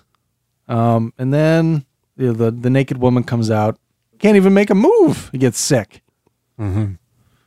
Talk about objectifying. Thank you. And she gives 3 bows. Like she bows, goes to the end of the stage, bows again, turns around to walk backstage, turns around again and bows. And I'm like, she's literally bowing. She's literally playing a sex object. Yeah. Well, she knew she was doing a good job in the most literal sense. Mm-hmm.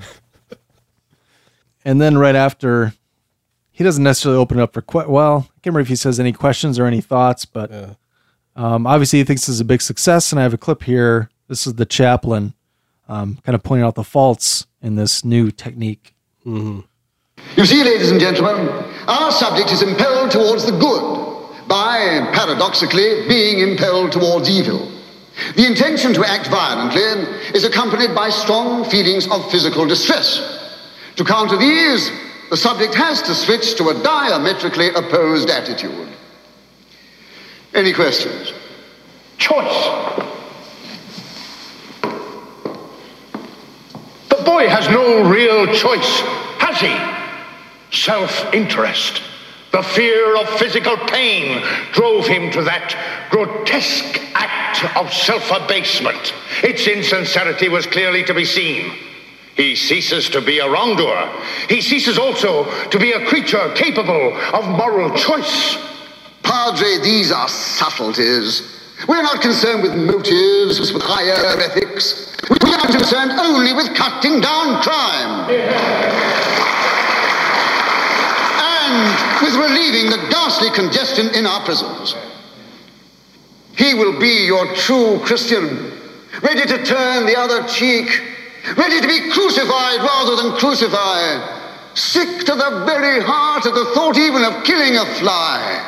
Reclamation, joy before the angels of God. The point is that it works.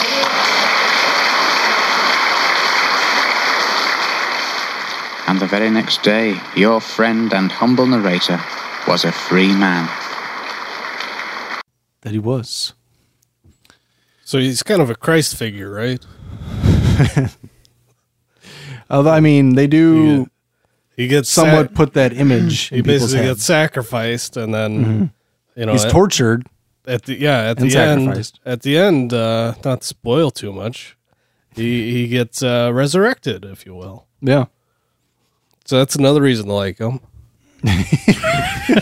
Reason number one. Speaking of the Christ imagery, I thought it was in the first act in the scene in the bedroom when Alex is lying there listening to Ludwig van. He has that statue. It's got the chorus line of Dancing Jesus. Dancing Jesus, like the high kick line of Dancing Jesuses. And the way Kubrick edits it, it makes it seem as if the statue was dancing.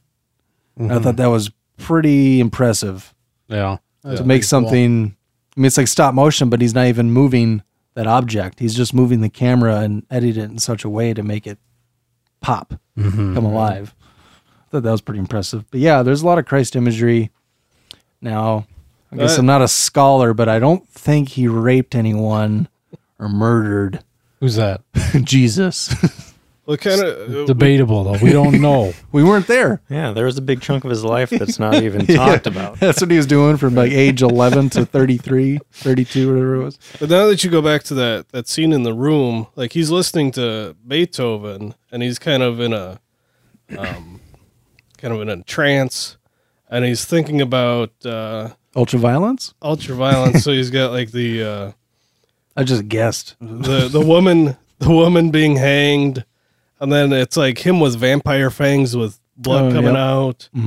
Explosions. There's a landslide that looks like it's a clip from an old movie. Some of it's almost comical a little bit. And he like describes the vampire teeth. He describes it as such lovely pictures. Oh. That the music makes him come up with in his head. Like I remember the vampire teeth image, and I was like, God, I don't know. It just seems. Yeah. It's not that anything else is too realistic, I guess. Well, most of the images are. But the vampire teeth thing, it was like, yeah, it's kind of creepy, but it just looks kind of cheap looking a little bit, where it's almost comical. Like, that's what I got from it. Kind of hokey. Yeah, a little bit. But, it's him just imagining another, like, form of violence. Mm-hmm. So, but after the treatment, obviously... Now every time he hears the Beethoven, he's seeing those images, and it's making him physically ill. Mm-hmm. And he just wants to snuff it. But he's a free man. Mm-hmm. Let's go to Act 3 here. I'll read through that, and then we can discuss ad nauseum. Alex is let out as a free man, only to find his parents have sold his possessions and have lent out his room. Alex encounters an elderly vagrant whom he had attacked years earlier, and the vagrant and his friends attack him. Alex is saved by 2 policemen, but is shocked to find they are his former droogs, Dim and Georgie. They drive him to the countryside, beat him up, and nearly drown him before abandoning him. Alex makes it to the doorstep of a nearby home before collapsing. Alex wakes up to find himself in the home of Mr. Alexander, where he was being cared for by his manservant, Julian. Mr. Alexander does not recognize Alex from the previous attack, but knows of Alex and the Ludovico technique from the newspapers. He sees Alex as a political weapon and prepares to present him to his colleagues.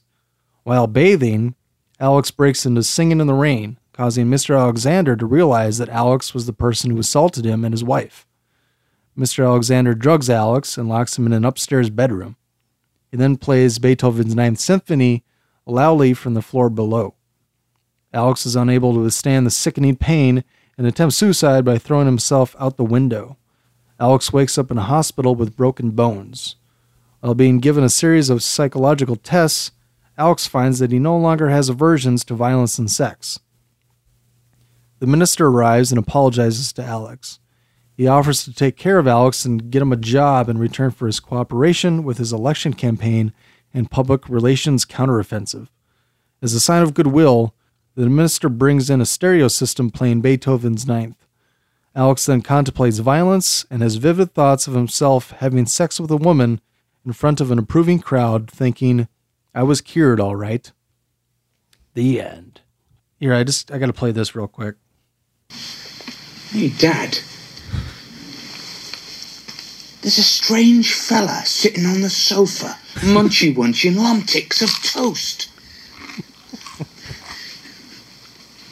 That's Joe. He lives here now. The lodger. That's what he is. He rents your room. Joe the lodger. I love that guy. Hey, Dad. There's this munchy on ticks of toast. Because he's been in the room for like 2 minutes already talking to his parents. And a whole conversation ignoring this guy. And nobody's introduced him to this random stranger eating on the couch.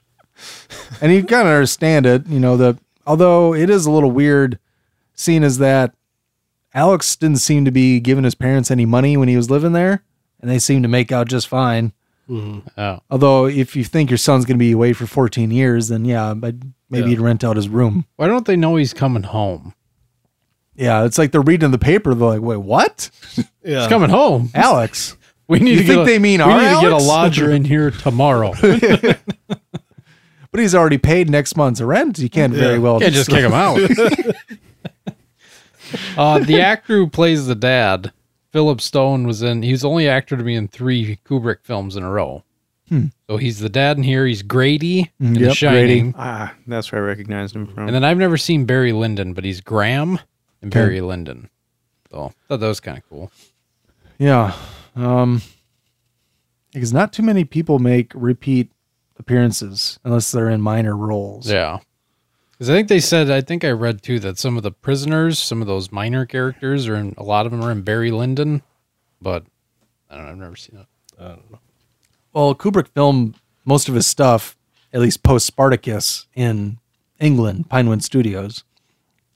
Full Metal Jacket was filmed in England. They had palm trees flown in and all these fake bushes. They had like 100,000 bushes or something that they got in, plastic ones, to make it, London look like Hanoi. Because he moved to England, I believe in the 60s, and he just kind of stayed there. I don't think he liked flying either. Yeah, I had like fear of flying or something like that. Yeah, so like Pinewood Studios, there was a lot of filming going on, Kubrick-wise. Also, Star Wars was mostly filmed at Pinewood Studios. The Bond movies are famously mostly done at Pinewood Studios. So, The Spy Who Loved Me, it's kind of a little known fact that Kubrick actually helped with The Spy Who Loved Me. In one of the scenes, there's a big action scene, and Kubrick was on set to help them light it. But I guess he agreed to do it as long as they didn't give him a credit. Like, I don't think he wanted people to know that he helped with a James Bond movie. film. I guess. Either that or maybe he just didn't want to be thought of in that capacity because he just helped with the lighting, But Pinewood Studios probably wasn't too hard to get Kubrick in. And, hey, we got a Bond movie. We need your help with something. Why don't you come in for a day? Help us shoot this action scene. So, yeah, Pinewood Studios, that would be, if I went to England, that's where I want to go. I mean, out of obviously all the historical places you got to see, that would be in my top 5 places to go see. Is that in London? Is that what you said? It's England somewhere. I don't know if it's in London, but Isn't everything in London? something like that. It's funny you say the Star Wars thing because that big hulking dude at the author's home, David Prowse, that's Darth Vader. Mm-hmm. So he's the actor who walks around with the mask and shit like that. I thought that was pretty interesting. Also, like Mr. Universe. Yeah. He helped Christopher Reeves get in shape for Superman, I read. Yeah, he looks like, picturing the guy's name is Julian, I think, right? Yeah. In this movie. Julian looks bigger here than Darth Vader does. Yeah. Looks like he had to lose weight. Maybe he slimmed down later in the 70s. When the he black Vader. makes him look thinner. Yeah, and the cape is slimming. The cape, yeah. He goes, I need a slim cape. Yeah. That's why I see a lot of the same actors and people who are involved with the production across Star Wars, Bond movies, stuff like that, because it's all Pinewood Studios. But back to Clockwork. So he's out on the streets. Yeah, got his package of personal belongings. Of course, he didn't literal package. He didn't get to keep his chocolate or the cigarettes or cigarettes. I'm guessing because they're perishable items. Mm-hmm. Half bar chocolate, 1 packet cigarettes. They throw those away immediately. No, they eat them and smoke them. That's what I was thinking. Like, he didn't throw them away. Put them in his pocket for later. He runs into the old homeless dude from the beginning. Yep. Gets his ass whooped by a bunch of homeless elderly. As soon as that guy recognizes him, he calls the dogs, and not the literal dogs, but his homeless friends who are in the tunnel. His homeless droogs. It would have been funnier if he yelled droogies. Let's get him, droogies. They put a pretty good beating on him till the police show up, break it up. Yeah, Georgie and Dim break it up, and they take him out to. You assume they're just gonna kill him, and for some reason they stop, which kind of confuses me, because that is a long shot when they're drowning Alex. Oh my god! Yeah, they don't cut away from that. I was like, yeah. Malcolm McDowell's holding his breath for quite a while down there. They said they put like beef broth or something in there to make it brown. And so after he got dunked however many times they did it, he was just like, I can't do it. This stuff smells so bad. Yeah, they had like an oxygen tank rigged up. There. Yeah, they had, so when his head went under, I don't know, he had an oxygen mask or something like that underneath.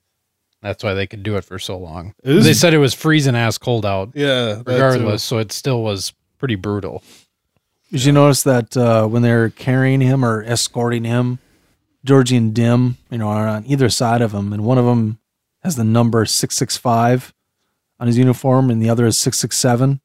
So Alex is in the middle, so he's supposed to be thought of as 666. Clever.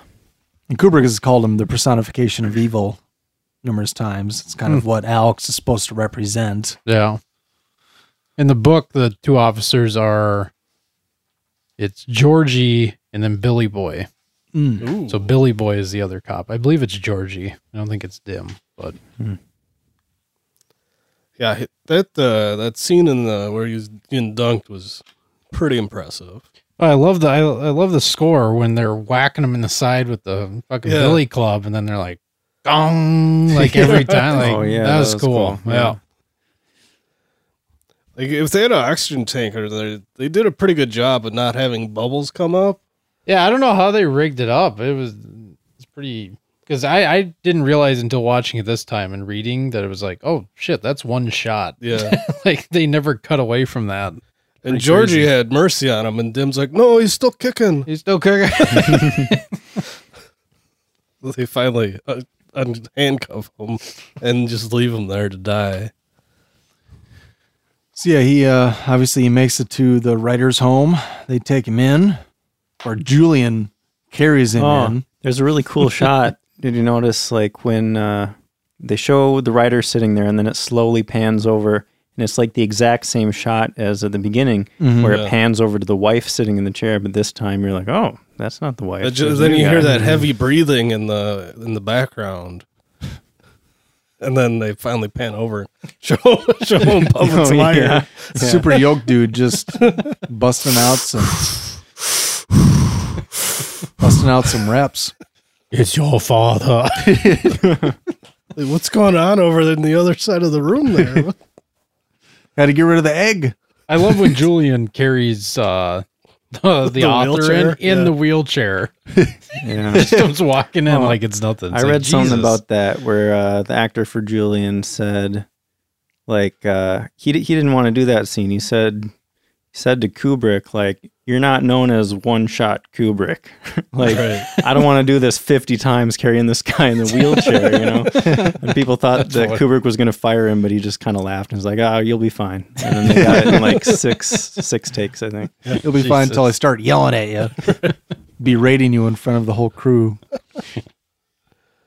And then after he discovers that he was the man from the beginning, he obviously gets very hostile, and he does not have a poker face. Let's put it that way.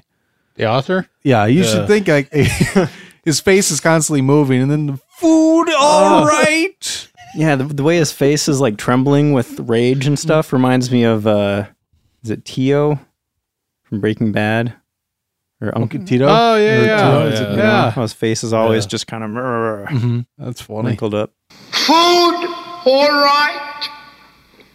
McDowell said that actor, like in between takes, he would like pull McDowell aside and he goes, I don't think this Kubrick guy knows what he's doing because I feel like I'm overacting, and he loves it. He goes, like, this is going to be such a pile of crap. He thought he was being ridiculous, and Kubrick's like, perfect. It is perfect though. Like, no, yeah, there's so much of that stuff in this movie where it's like, it is overacting, but it just fits perfectly. Yeah. You know? It makes it just extra weird. I looked at that guy's IMDb page, and like every image on there is that face, but it's from different movies. Like there's every movie he's done is just him making that face. Apparently, so like that's got to be a pick from a Clockwork Orange. No, that's a different movie. Like the close up of him on the ground right before the rape. Like when it's a close up of his face. He's Like when he's when Alex is eating the spaghetti, he's just like glaring at him. Okay, that one. Okay, that face. It's like it's just the face he makes when he acts, I guess. Try the wine.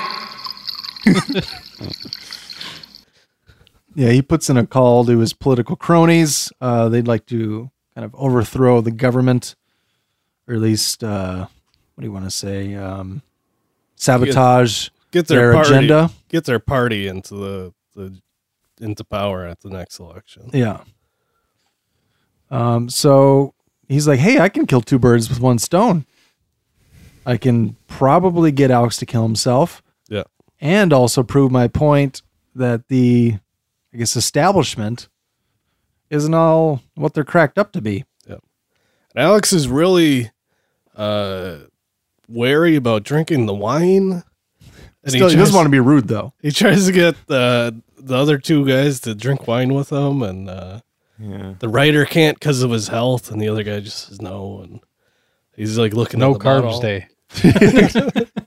1960, whatever. That great brand, nice brand, yes. And he just gulps it down, just chugs it. He takes a quick sip, and he's like, yeah, all right, whatever. It's like, go just commit to it. It's like, you have a huge plate of spaghetti in front of you. You're going to want some more. How about another glass? This is the one glass of poison wasn't enough. One glass of roofies. I guess you're almost curious maybe if he kind of wanted to die in that case. Because if you think about it, right before the homeless dude remembers him, he's staring into the river, like very depressed, and he's just like the shot is going deeper towards the river. Then the homeless man beats the shit out of him, takes his package. Then Dim and Georgie take him out to the middle of nowhere and drown him, basically. And then this guy, like, he might think it's almost poison and then, like, say, fuck it. Because right after he drinks it, he gives that one line where he said, I just feel like at any second, something really, really bad. He says he feels really low. And at any second, something really, really bad's gonna happen to me. And he face plants in the spaghetti. And then he jumps out of the window when he wakes up because he hears it. So maybe he was like, well, if it is poison, fuck it type attitude. I don't think he knew that the writer knew it was him that like raped his wife. But he kind of like was suspicious because he was, afraid that like he recognized the writer. Right. But the writer didn't at first recognize Alex, and he didn't know that he heard him singing, and it triggered his memory. But so he was a little like afraid that he was going to recognize him, but he didn't know that he had already been recognized. So he's like, okay, is this guy just acting weird because he's weird, or is he acting weird because he knows I raped his wife? Yeah. But I was kind of thinking, how dumb is it to singing in the rain in the house that you raped a woman while singing that song? Like, why the fuck would you sing that? Because he knows he's in the house. Yeah. So maybe to your point, Alex, maybe that was another, more evidence that he was trying to destroy himself by singing that song. So I'm like, God, he has got to be the dumbest motherfucker in this movie if he thinks he can singing in the rain in the house where he raped his wife, singing in the rain. I don't know. I mean, maybe that's just a regular night for him, that just blends in with all the other stuff that he did. Like he didn't even... Yeah, how many times has he raped somebody singing in the rain? Yeah. Not too many. Like he might have thought he was in the clear or something. Or maybe it was just a subconscious thing where like he's in the bath and he's singing the one song that he knows. Yeah, the subconscious thing is basically what I kind of chalk it up to. I just wasn't thinking, Yeah. But Alex has, some good points and evidence that maybe he was was a little suicidal, or was maybe just disillusioned, or was like, I don't really care either way. He seemed pretty happy in that bathtub, though. He told the writer and his friends that, every time I hear it, I want to snuff myself out. Snuff it out. So he basically told him, like, this is what you got to do to make me kill myself. Yeah. Yeah. Another subtlety I enjoyed was when he does Singing in the Rain, and then he hits the water. He's like, singing in the rain. He's constantly just performing. That's what you get the impression of. Yeah. Had you guys seen Singing in the Rain before this? Yes. No, I watched it. Wait. Years later. Actually, no, I had seen Clockwork before Singing in the Rain. Oh. I was going to say, I watched Singing in the Rain a couple of years ago because Sam wanted to watch it. And anytime they sang that song, this is the only thing I thought of. It's hard not to. Oh, right. If you hear it anywhere, you just think of this. I also forgot how quick it comes on in the movie. Like how... The rape? The Singing in the Rain scene. Like 10 minutes in? I haven't watched this movie start to finish 15? probably in 2 years or something. Yeah. I thought it was like half an hour in. I couldn't remember how quick it happened. Because that first night, they go boom, boom, boom, Right. Street fight, racing. Milk, fight, rape. Yeah, it was like, fuck, I forgot. This just gets going immediately. But they're all such good scenes that, Yeah. Mm-hmm. It doesn't feel like a 2 hour, 15-minute movie. No, it goes by fast. So you guys would just want to get into the meat of the matter, the themes? Well, don't you got to We're gonna hit wrap the last scene in the hospital? It goes face first in the spaghetti, I think is where we left off. But you don't have any sound bites? Not anymore. Oh, I was thinking. I love the psychology test. When he's eating the... What do you see here? that. No time for the old in and out. Just here to read the meter. I thought it was funny that right before he wakes up, the doctor and the nurse are having sex and like banging. And then they're moaning back and forth. Yeah. I thought that was like showing like another societal structure that is corrupt as well. Yeah. Like nothing's pure. Yeah, like this world, there's nothing pure, and it leads to impure people. They're all authority figures too. Mm-hmm. Police and doctors and politicians and prison wardens, and I guess the pastor. He might be the only pure one that you don't really get you don't see anything. The parents are decent, but you could say, well, I don't know if you necessarily call it neglect, but they definitely aren't paying all that much attention to what their kid's doing. Yeah. Did you hear what time he came in last night? I'm like, no, I was asleep. Well, the dad says, oh, what kind of work? I wonder what kind of work he does. Mom says, oh, he does odd jobs, here and there. They're very laissez-faire with the parenting. But I was thinking when he passes out in the spaghetti, he's got the robe on, like he's just out of the bathtub, he's wearing the robe. And then he wakes up upstairs fully clothed in his suit. So they dressed him. I suppose it adds to them staging him killing himself. Because it might seem odd if he was listening to Beethoven when he was getting dressed or something, or you know what I mean? I don't know. Like he jumped out of the window in a bathrobe. But the suit was still filthy because it was the one that he got dunked in. Yeah. Like they didn't clean it up or anything. They just put him back in it. Yeah, I read that to get that shot of Alex going out the window, because the camera goes straight into the ground. I guess they put a camera inside of a reinforced window box. They do it 6 times for the camera to be facing down when it hit the ground. And they actually broke the lens, but the camera was fine otherwise. And Kubrick was like, damn, this is a strong camera. The affinity for that for those cameras after that. But yeah, they put a camera in a box and just tossed it over. It took 6 times until it actually fell right. It was a pretty cool shot. Yeah, the minister of the interior at the hospital after the psychology test, he just comes in and he's like, well, we'll get you a job, we'll do this, we'll do that. Mhm. Just tell them we're not so bad. Yep. Then he feeds him. Yeah, I love that. He smacks his mouth open. Yeah. When he's doing that, I read that it was, I guess it was kind of a long day of shooting.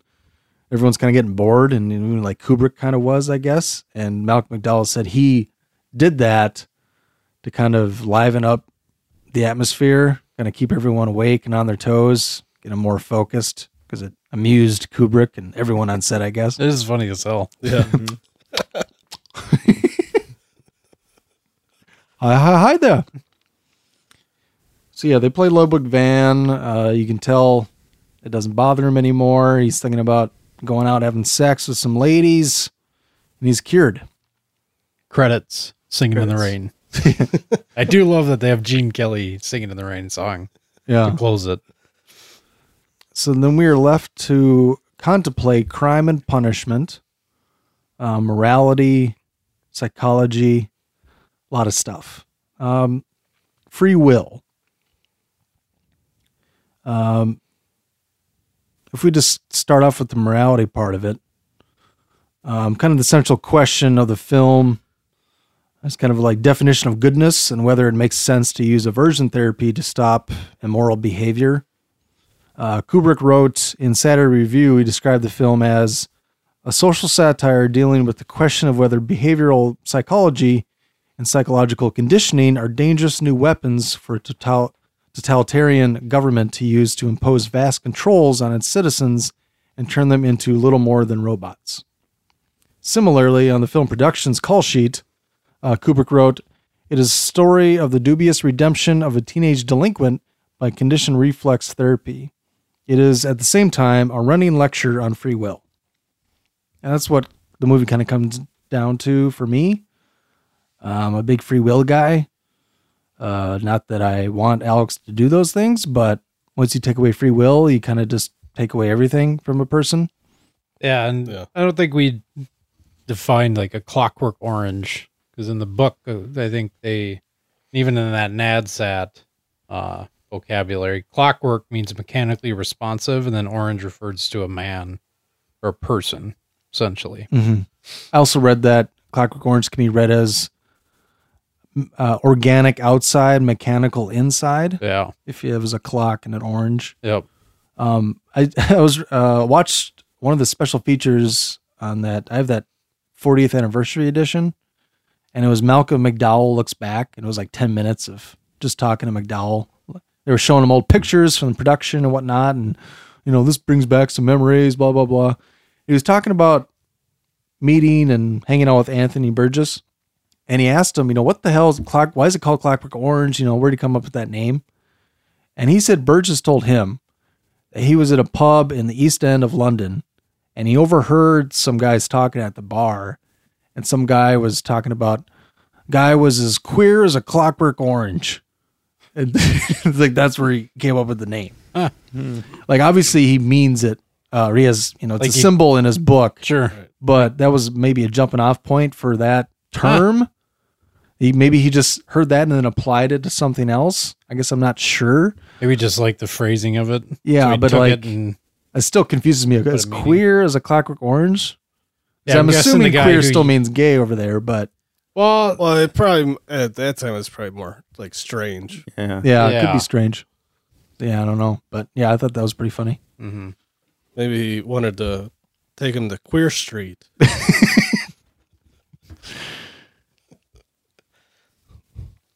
Once in a while, Joe Rogan drops that on UFC. Yeah, there's put him on Queer Street. I'm reading some further research here. After aversion therapy, Alex behaves like a good member of society, though not through choice. His goodness is involuntary. He has become the titular Clockwork Orange, organic on the outside, mechanical on the inside. In the prison, after witnessing the technique in action on Alex, the chaplain criticizes it as false, arguing that the true goodness must come from within. This leads to the theme of abusing liberties, personal, governmental, civil, by Alex. With two conflicting political forces, the government and the dissidents? Not descendants. They didn't descend. Dissidents. George Clooney? You ever have that? Word you can't get? They're both manipulating Alex purely for their own political ends. So once again, you get both parties, both sides of the coin, trying to achieve their goals through nefarious purposes. Mm-hmm. The story portrays the conservative and liberal parties as equally worthy of criticism. The writer Frank Alexander, a victim of Alex and his gang, wants revenge against Alex and sees him as a means of definitively turning the populace against the incumbent government and its new regime. Mr. Alexander fears the new government in a telephone conversation where he says, he's talking about, the cops are recruiting brutal young roughs, proposing debilitating and will-sapping techniques of conditioning. Oh, we've seen it all before in other countries. The thin end of the wedge. Before we know where we are, we shall have the full apparatus of totalitarianism. Yeah, I'm not a fan of authoritarian governments, totalitarian. Kind of more of a free will guy, I guess. Yeah. Mm-hmm. I don't know. You guys like being controlled? If you say so. Totalitarian. Got a nice ring to it. And it usually, like when you see a lot of sci-fi films, when they're showing dystopian futures, like Fahrenheit 451 and things like that, it's always like terrible cultures brought about because of some tragedy that happened, and the government overreacts, or they overexert themselves. Yeah. Because of the tragedy, they're like, oh, we can, exert more force, more control, and then it ends up turning into shit. There's a lot of movies like that where everybody's just kind of the same. Like they're just gonna homogenize the whole culture, where there's no individualism, and then it's always the one individual doing whatever. Whereas in here, they're still like they're not at that point yet, but yeah. It's leading to they're going to start burning books here in a little while if they can't get the violence under control. But if they start doing that Ludovico technique to all the prisoners, they could get to that point because everybody will be forced to act a certain way against their own will. I was going to say, I think I liked it. The more I thought about it, is it has comparisons to 1984. Mm-hmm. Like the book. I never saw the movie, but I mean, similar things with. Has anyone seen the movie? I don't know. I was going to watch it one time just out of curiosity, but I never did. I've seen the movie. Yeah. I'm sure it's better than the book, right? I haven't read the book, so I don't know. Oh. But I mean, that's weird. The whole, I mean, the made up language. I mean, they have the thought police, and they have made a, they have not as different of a language here, but I mean, it's also the government totally basically deciding how you can think and rewriting history and all that type of stuff. So kind of the comparison of the two was kind of interesting to think about. Any of you guys seen the movie Equilibrium? No.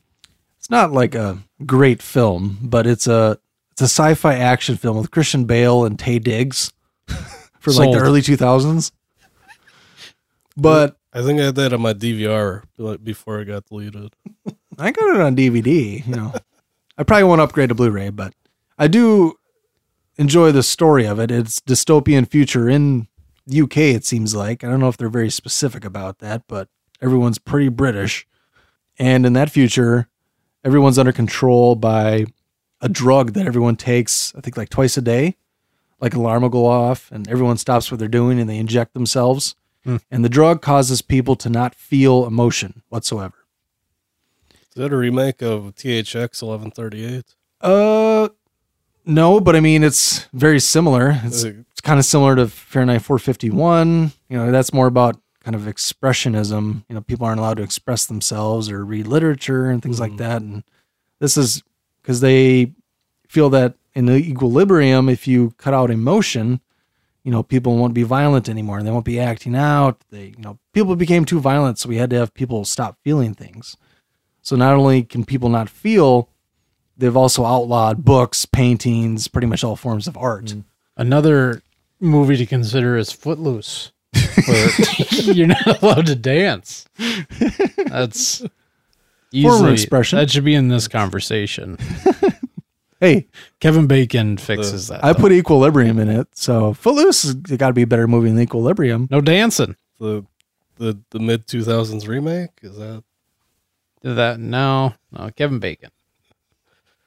But yeah, in Equilibrium, the big thing is like there's a group of rebels who obviously don't take the medication, so they don't feel it. But I mean, when you're on the medication, it's kind of like you can't even fathom people going off of it because it's kind of wired them to, I have to take this every 12 hours. There's an alarm that goes off. Everyone does it like it's nothing. Nobody cares. They think it progresses society and makes it more peaceful. But there's a group of rebels that, like art and things like that, and they'll have shootouts with the cops. And, long story short, Christian Bale ends up stopping the injections and he starts to feel. Everyone's like, he's feeling everything, everyone's like, he's feeling. Gross. I don't know if they say feeling, but I know they're like, he feels or something like that. Something like that. Yeah. That sounds exactly like THX 1130. Yeah, like I've seen that as well. Also very good. Yeah. Reminds me of Brave New World. Have you read that? Oh, no, but heard it's good. It is good. I haven't read it. There's a drug called Soma that they kind of use to sedate everyone. Like anytime you start to feel bad, just take some Soma. You'll be fine. And they kind of, they just placate society by just kind of giving them whatever they could possibly want. Like just trying to make them happy all the time. So nobody has any reason to think about anything, really.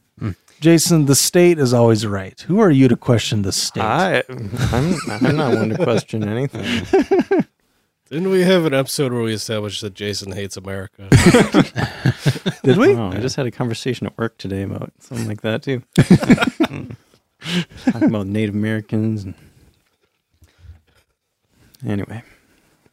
So on the other side, the flip side of the dissidents, the resistance, you got the Minister of the Interior, the government, who jails Mr. Alexander, the author, on the excuse of his endangering Alex, the people, rather than the government's totalitarian regime described by Mr. Alexander.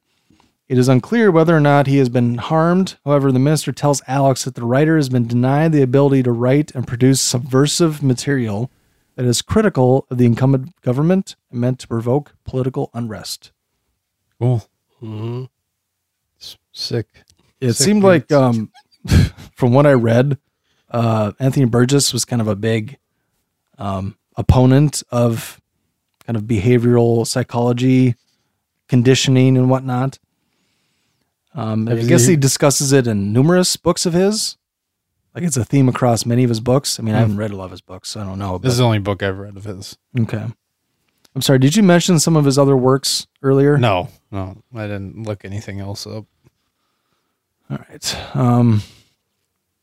Because behaviorism or behavioral psychology was kind of brought forth by psychologist John B. Watson and B.F. Skinner. Skinner had a book called Beyond Freedom and Dignity in 1971, and Burgess called it one of the most dangerous books ever written. I guess in the book, although behaviorism's limitations were conceded by its principal founder, Watson, Skinner argued that behavior modification, specifically operant conditioning, learned behaviors, via systematic reward and punishment techniques, rather than the classical Watsonian conditioning, is the key to an ideal society. So the film's Ludovico technique is widely perceived as a parody of aversion therapy. So that's just basically what they're talking about when they say Ludovico.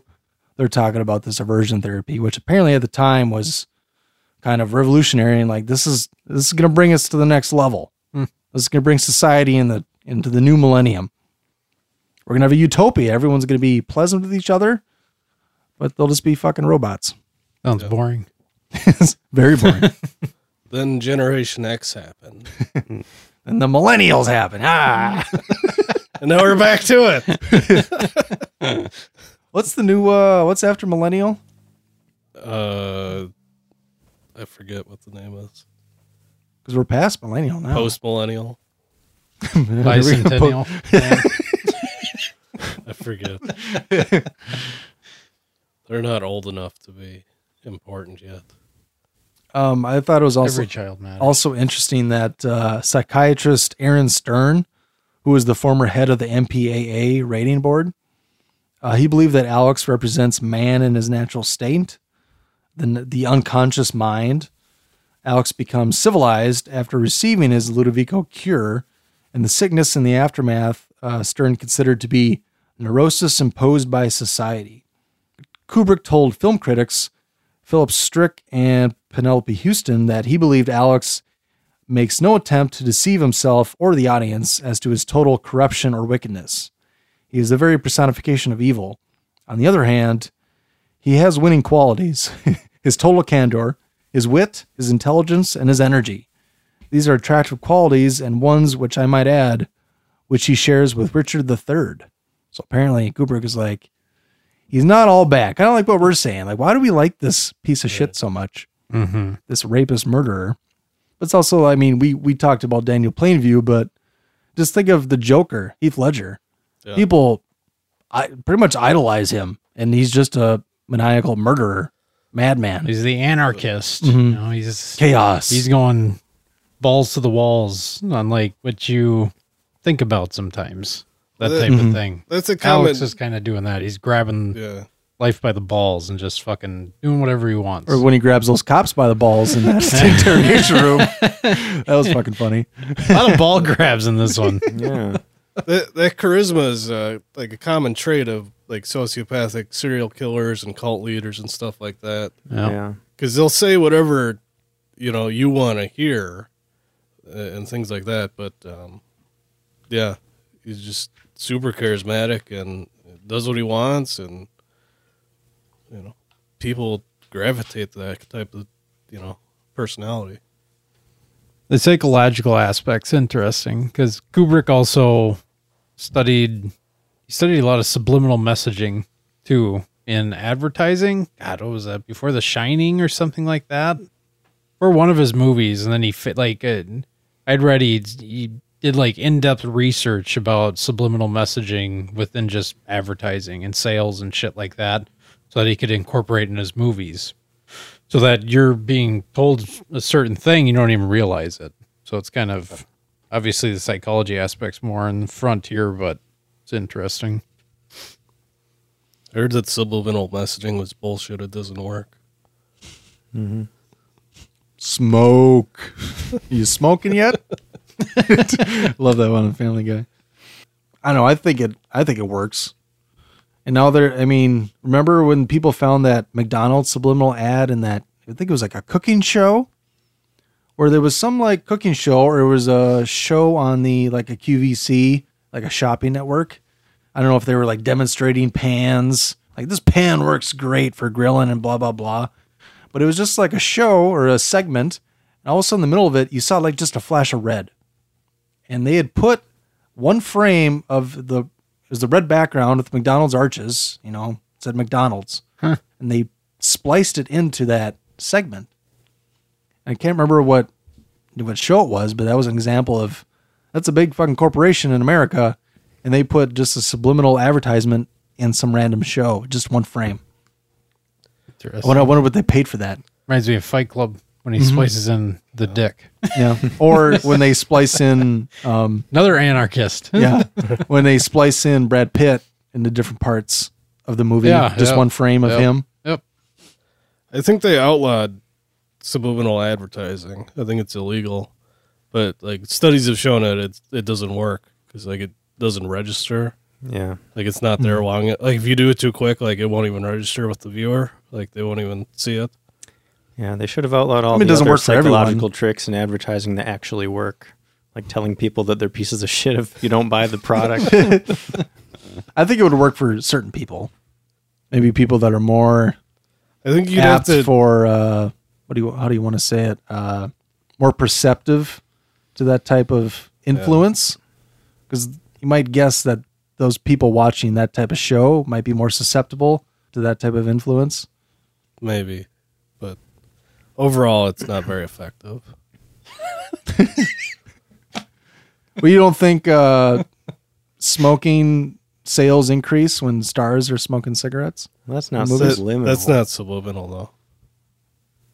Kind of. Subliminal is what you talked about earlier, where they just like have one. No, like they flash. No, subliminal doesn't have to be just like a flash of something. Subliminal could be something occurring that's not the focus of what's going on. Product placement isn't subliminal advertising. No, I didn't say that, but I mean doing something that generates a thought.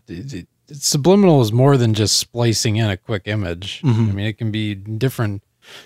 I don't know it in depth, but it's not just that. Yeah.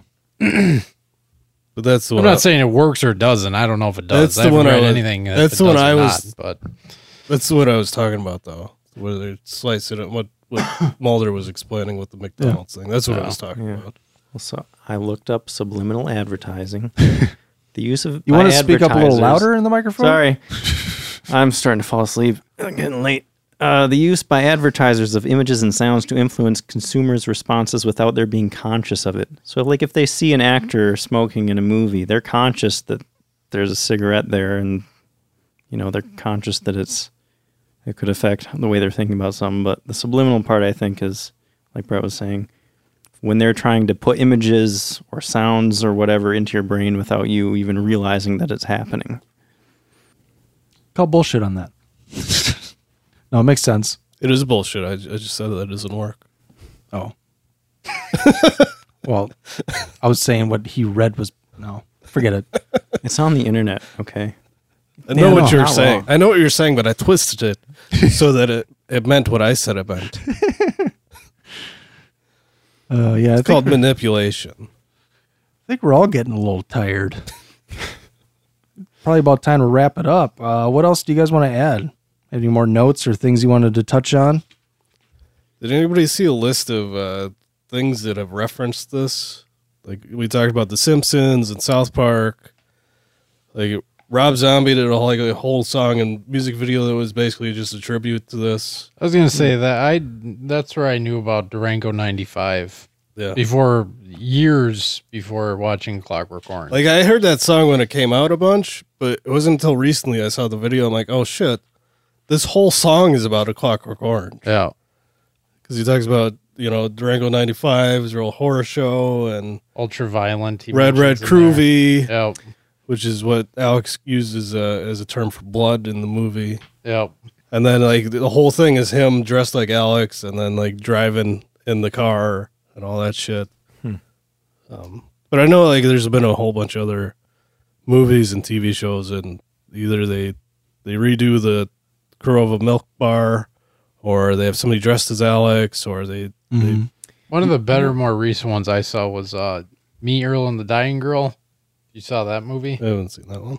And they're high school kids, these two, Earl and the narrator, and they remake movies, but they put a funny spin on it. So they remake a Clockwork Orange, but they called it a Sockwork Orange.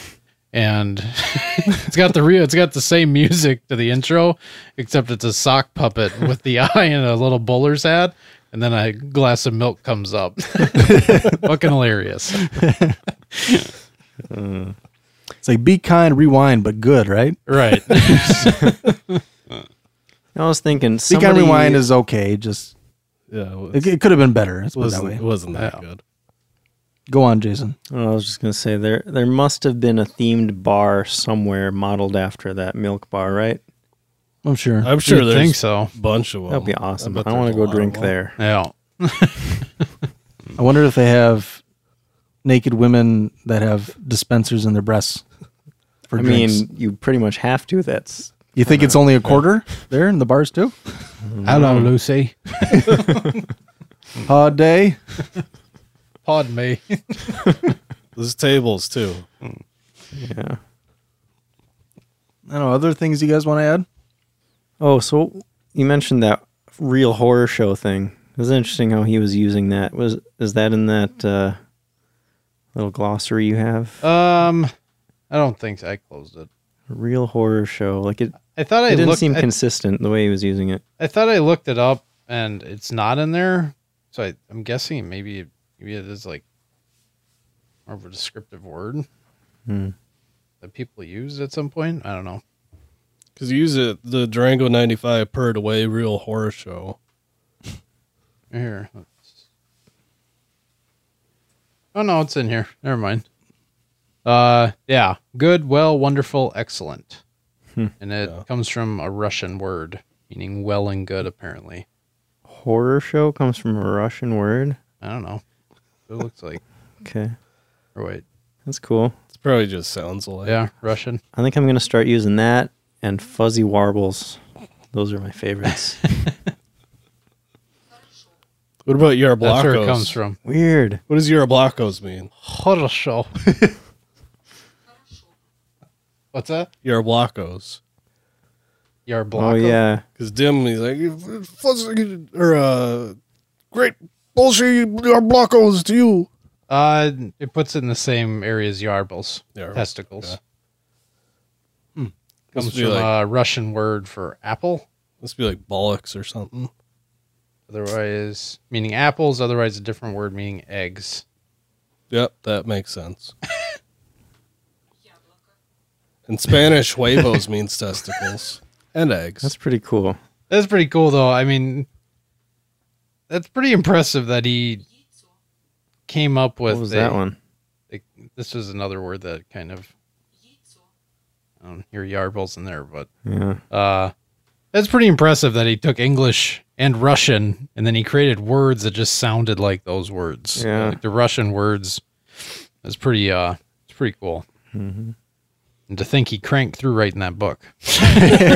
Yeah. I'm going to knock this book out real quick, but I want to create a new language. And then to be consistent with it. And Right. Not forget what stuff means. Definitely impressive. Mm-hmm. Anything else? Gents? Nope. But yeah, I think that'll do it for us today. Please reach out to us. Email us at watchthismovie@yahoo.com. Check out our website at WTMWatchThisMovie.com. Please rate and review. Subscribe, iTunes and Stitcher. Follow us on Twitter at WatchThis_movie. And yeah, this is it's one of our favorite movies, so we're pretty excited to get this out there. We're going to be doing a lot more heavy hitters in this coming year, I think. So yeah, be looking out for those breakdowns. Yeah. Right. Other than that, we will check you later. Guess we'll see you around. All right, check you later. Bye. Wait, man, why are you always such a dork, man? What are you talking about? Check you later. Hey, man, get off my case.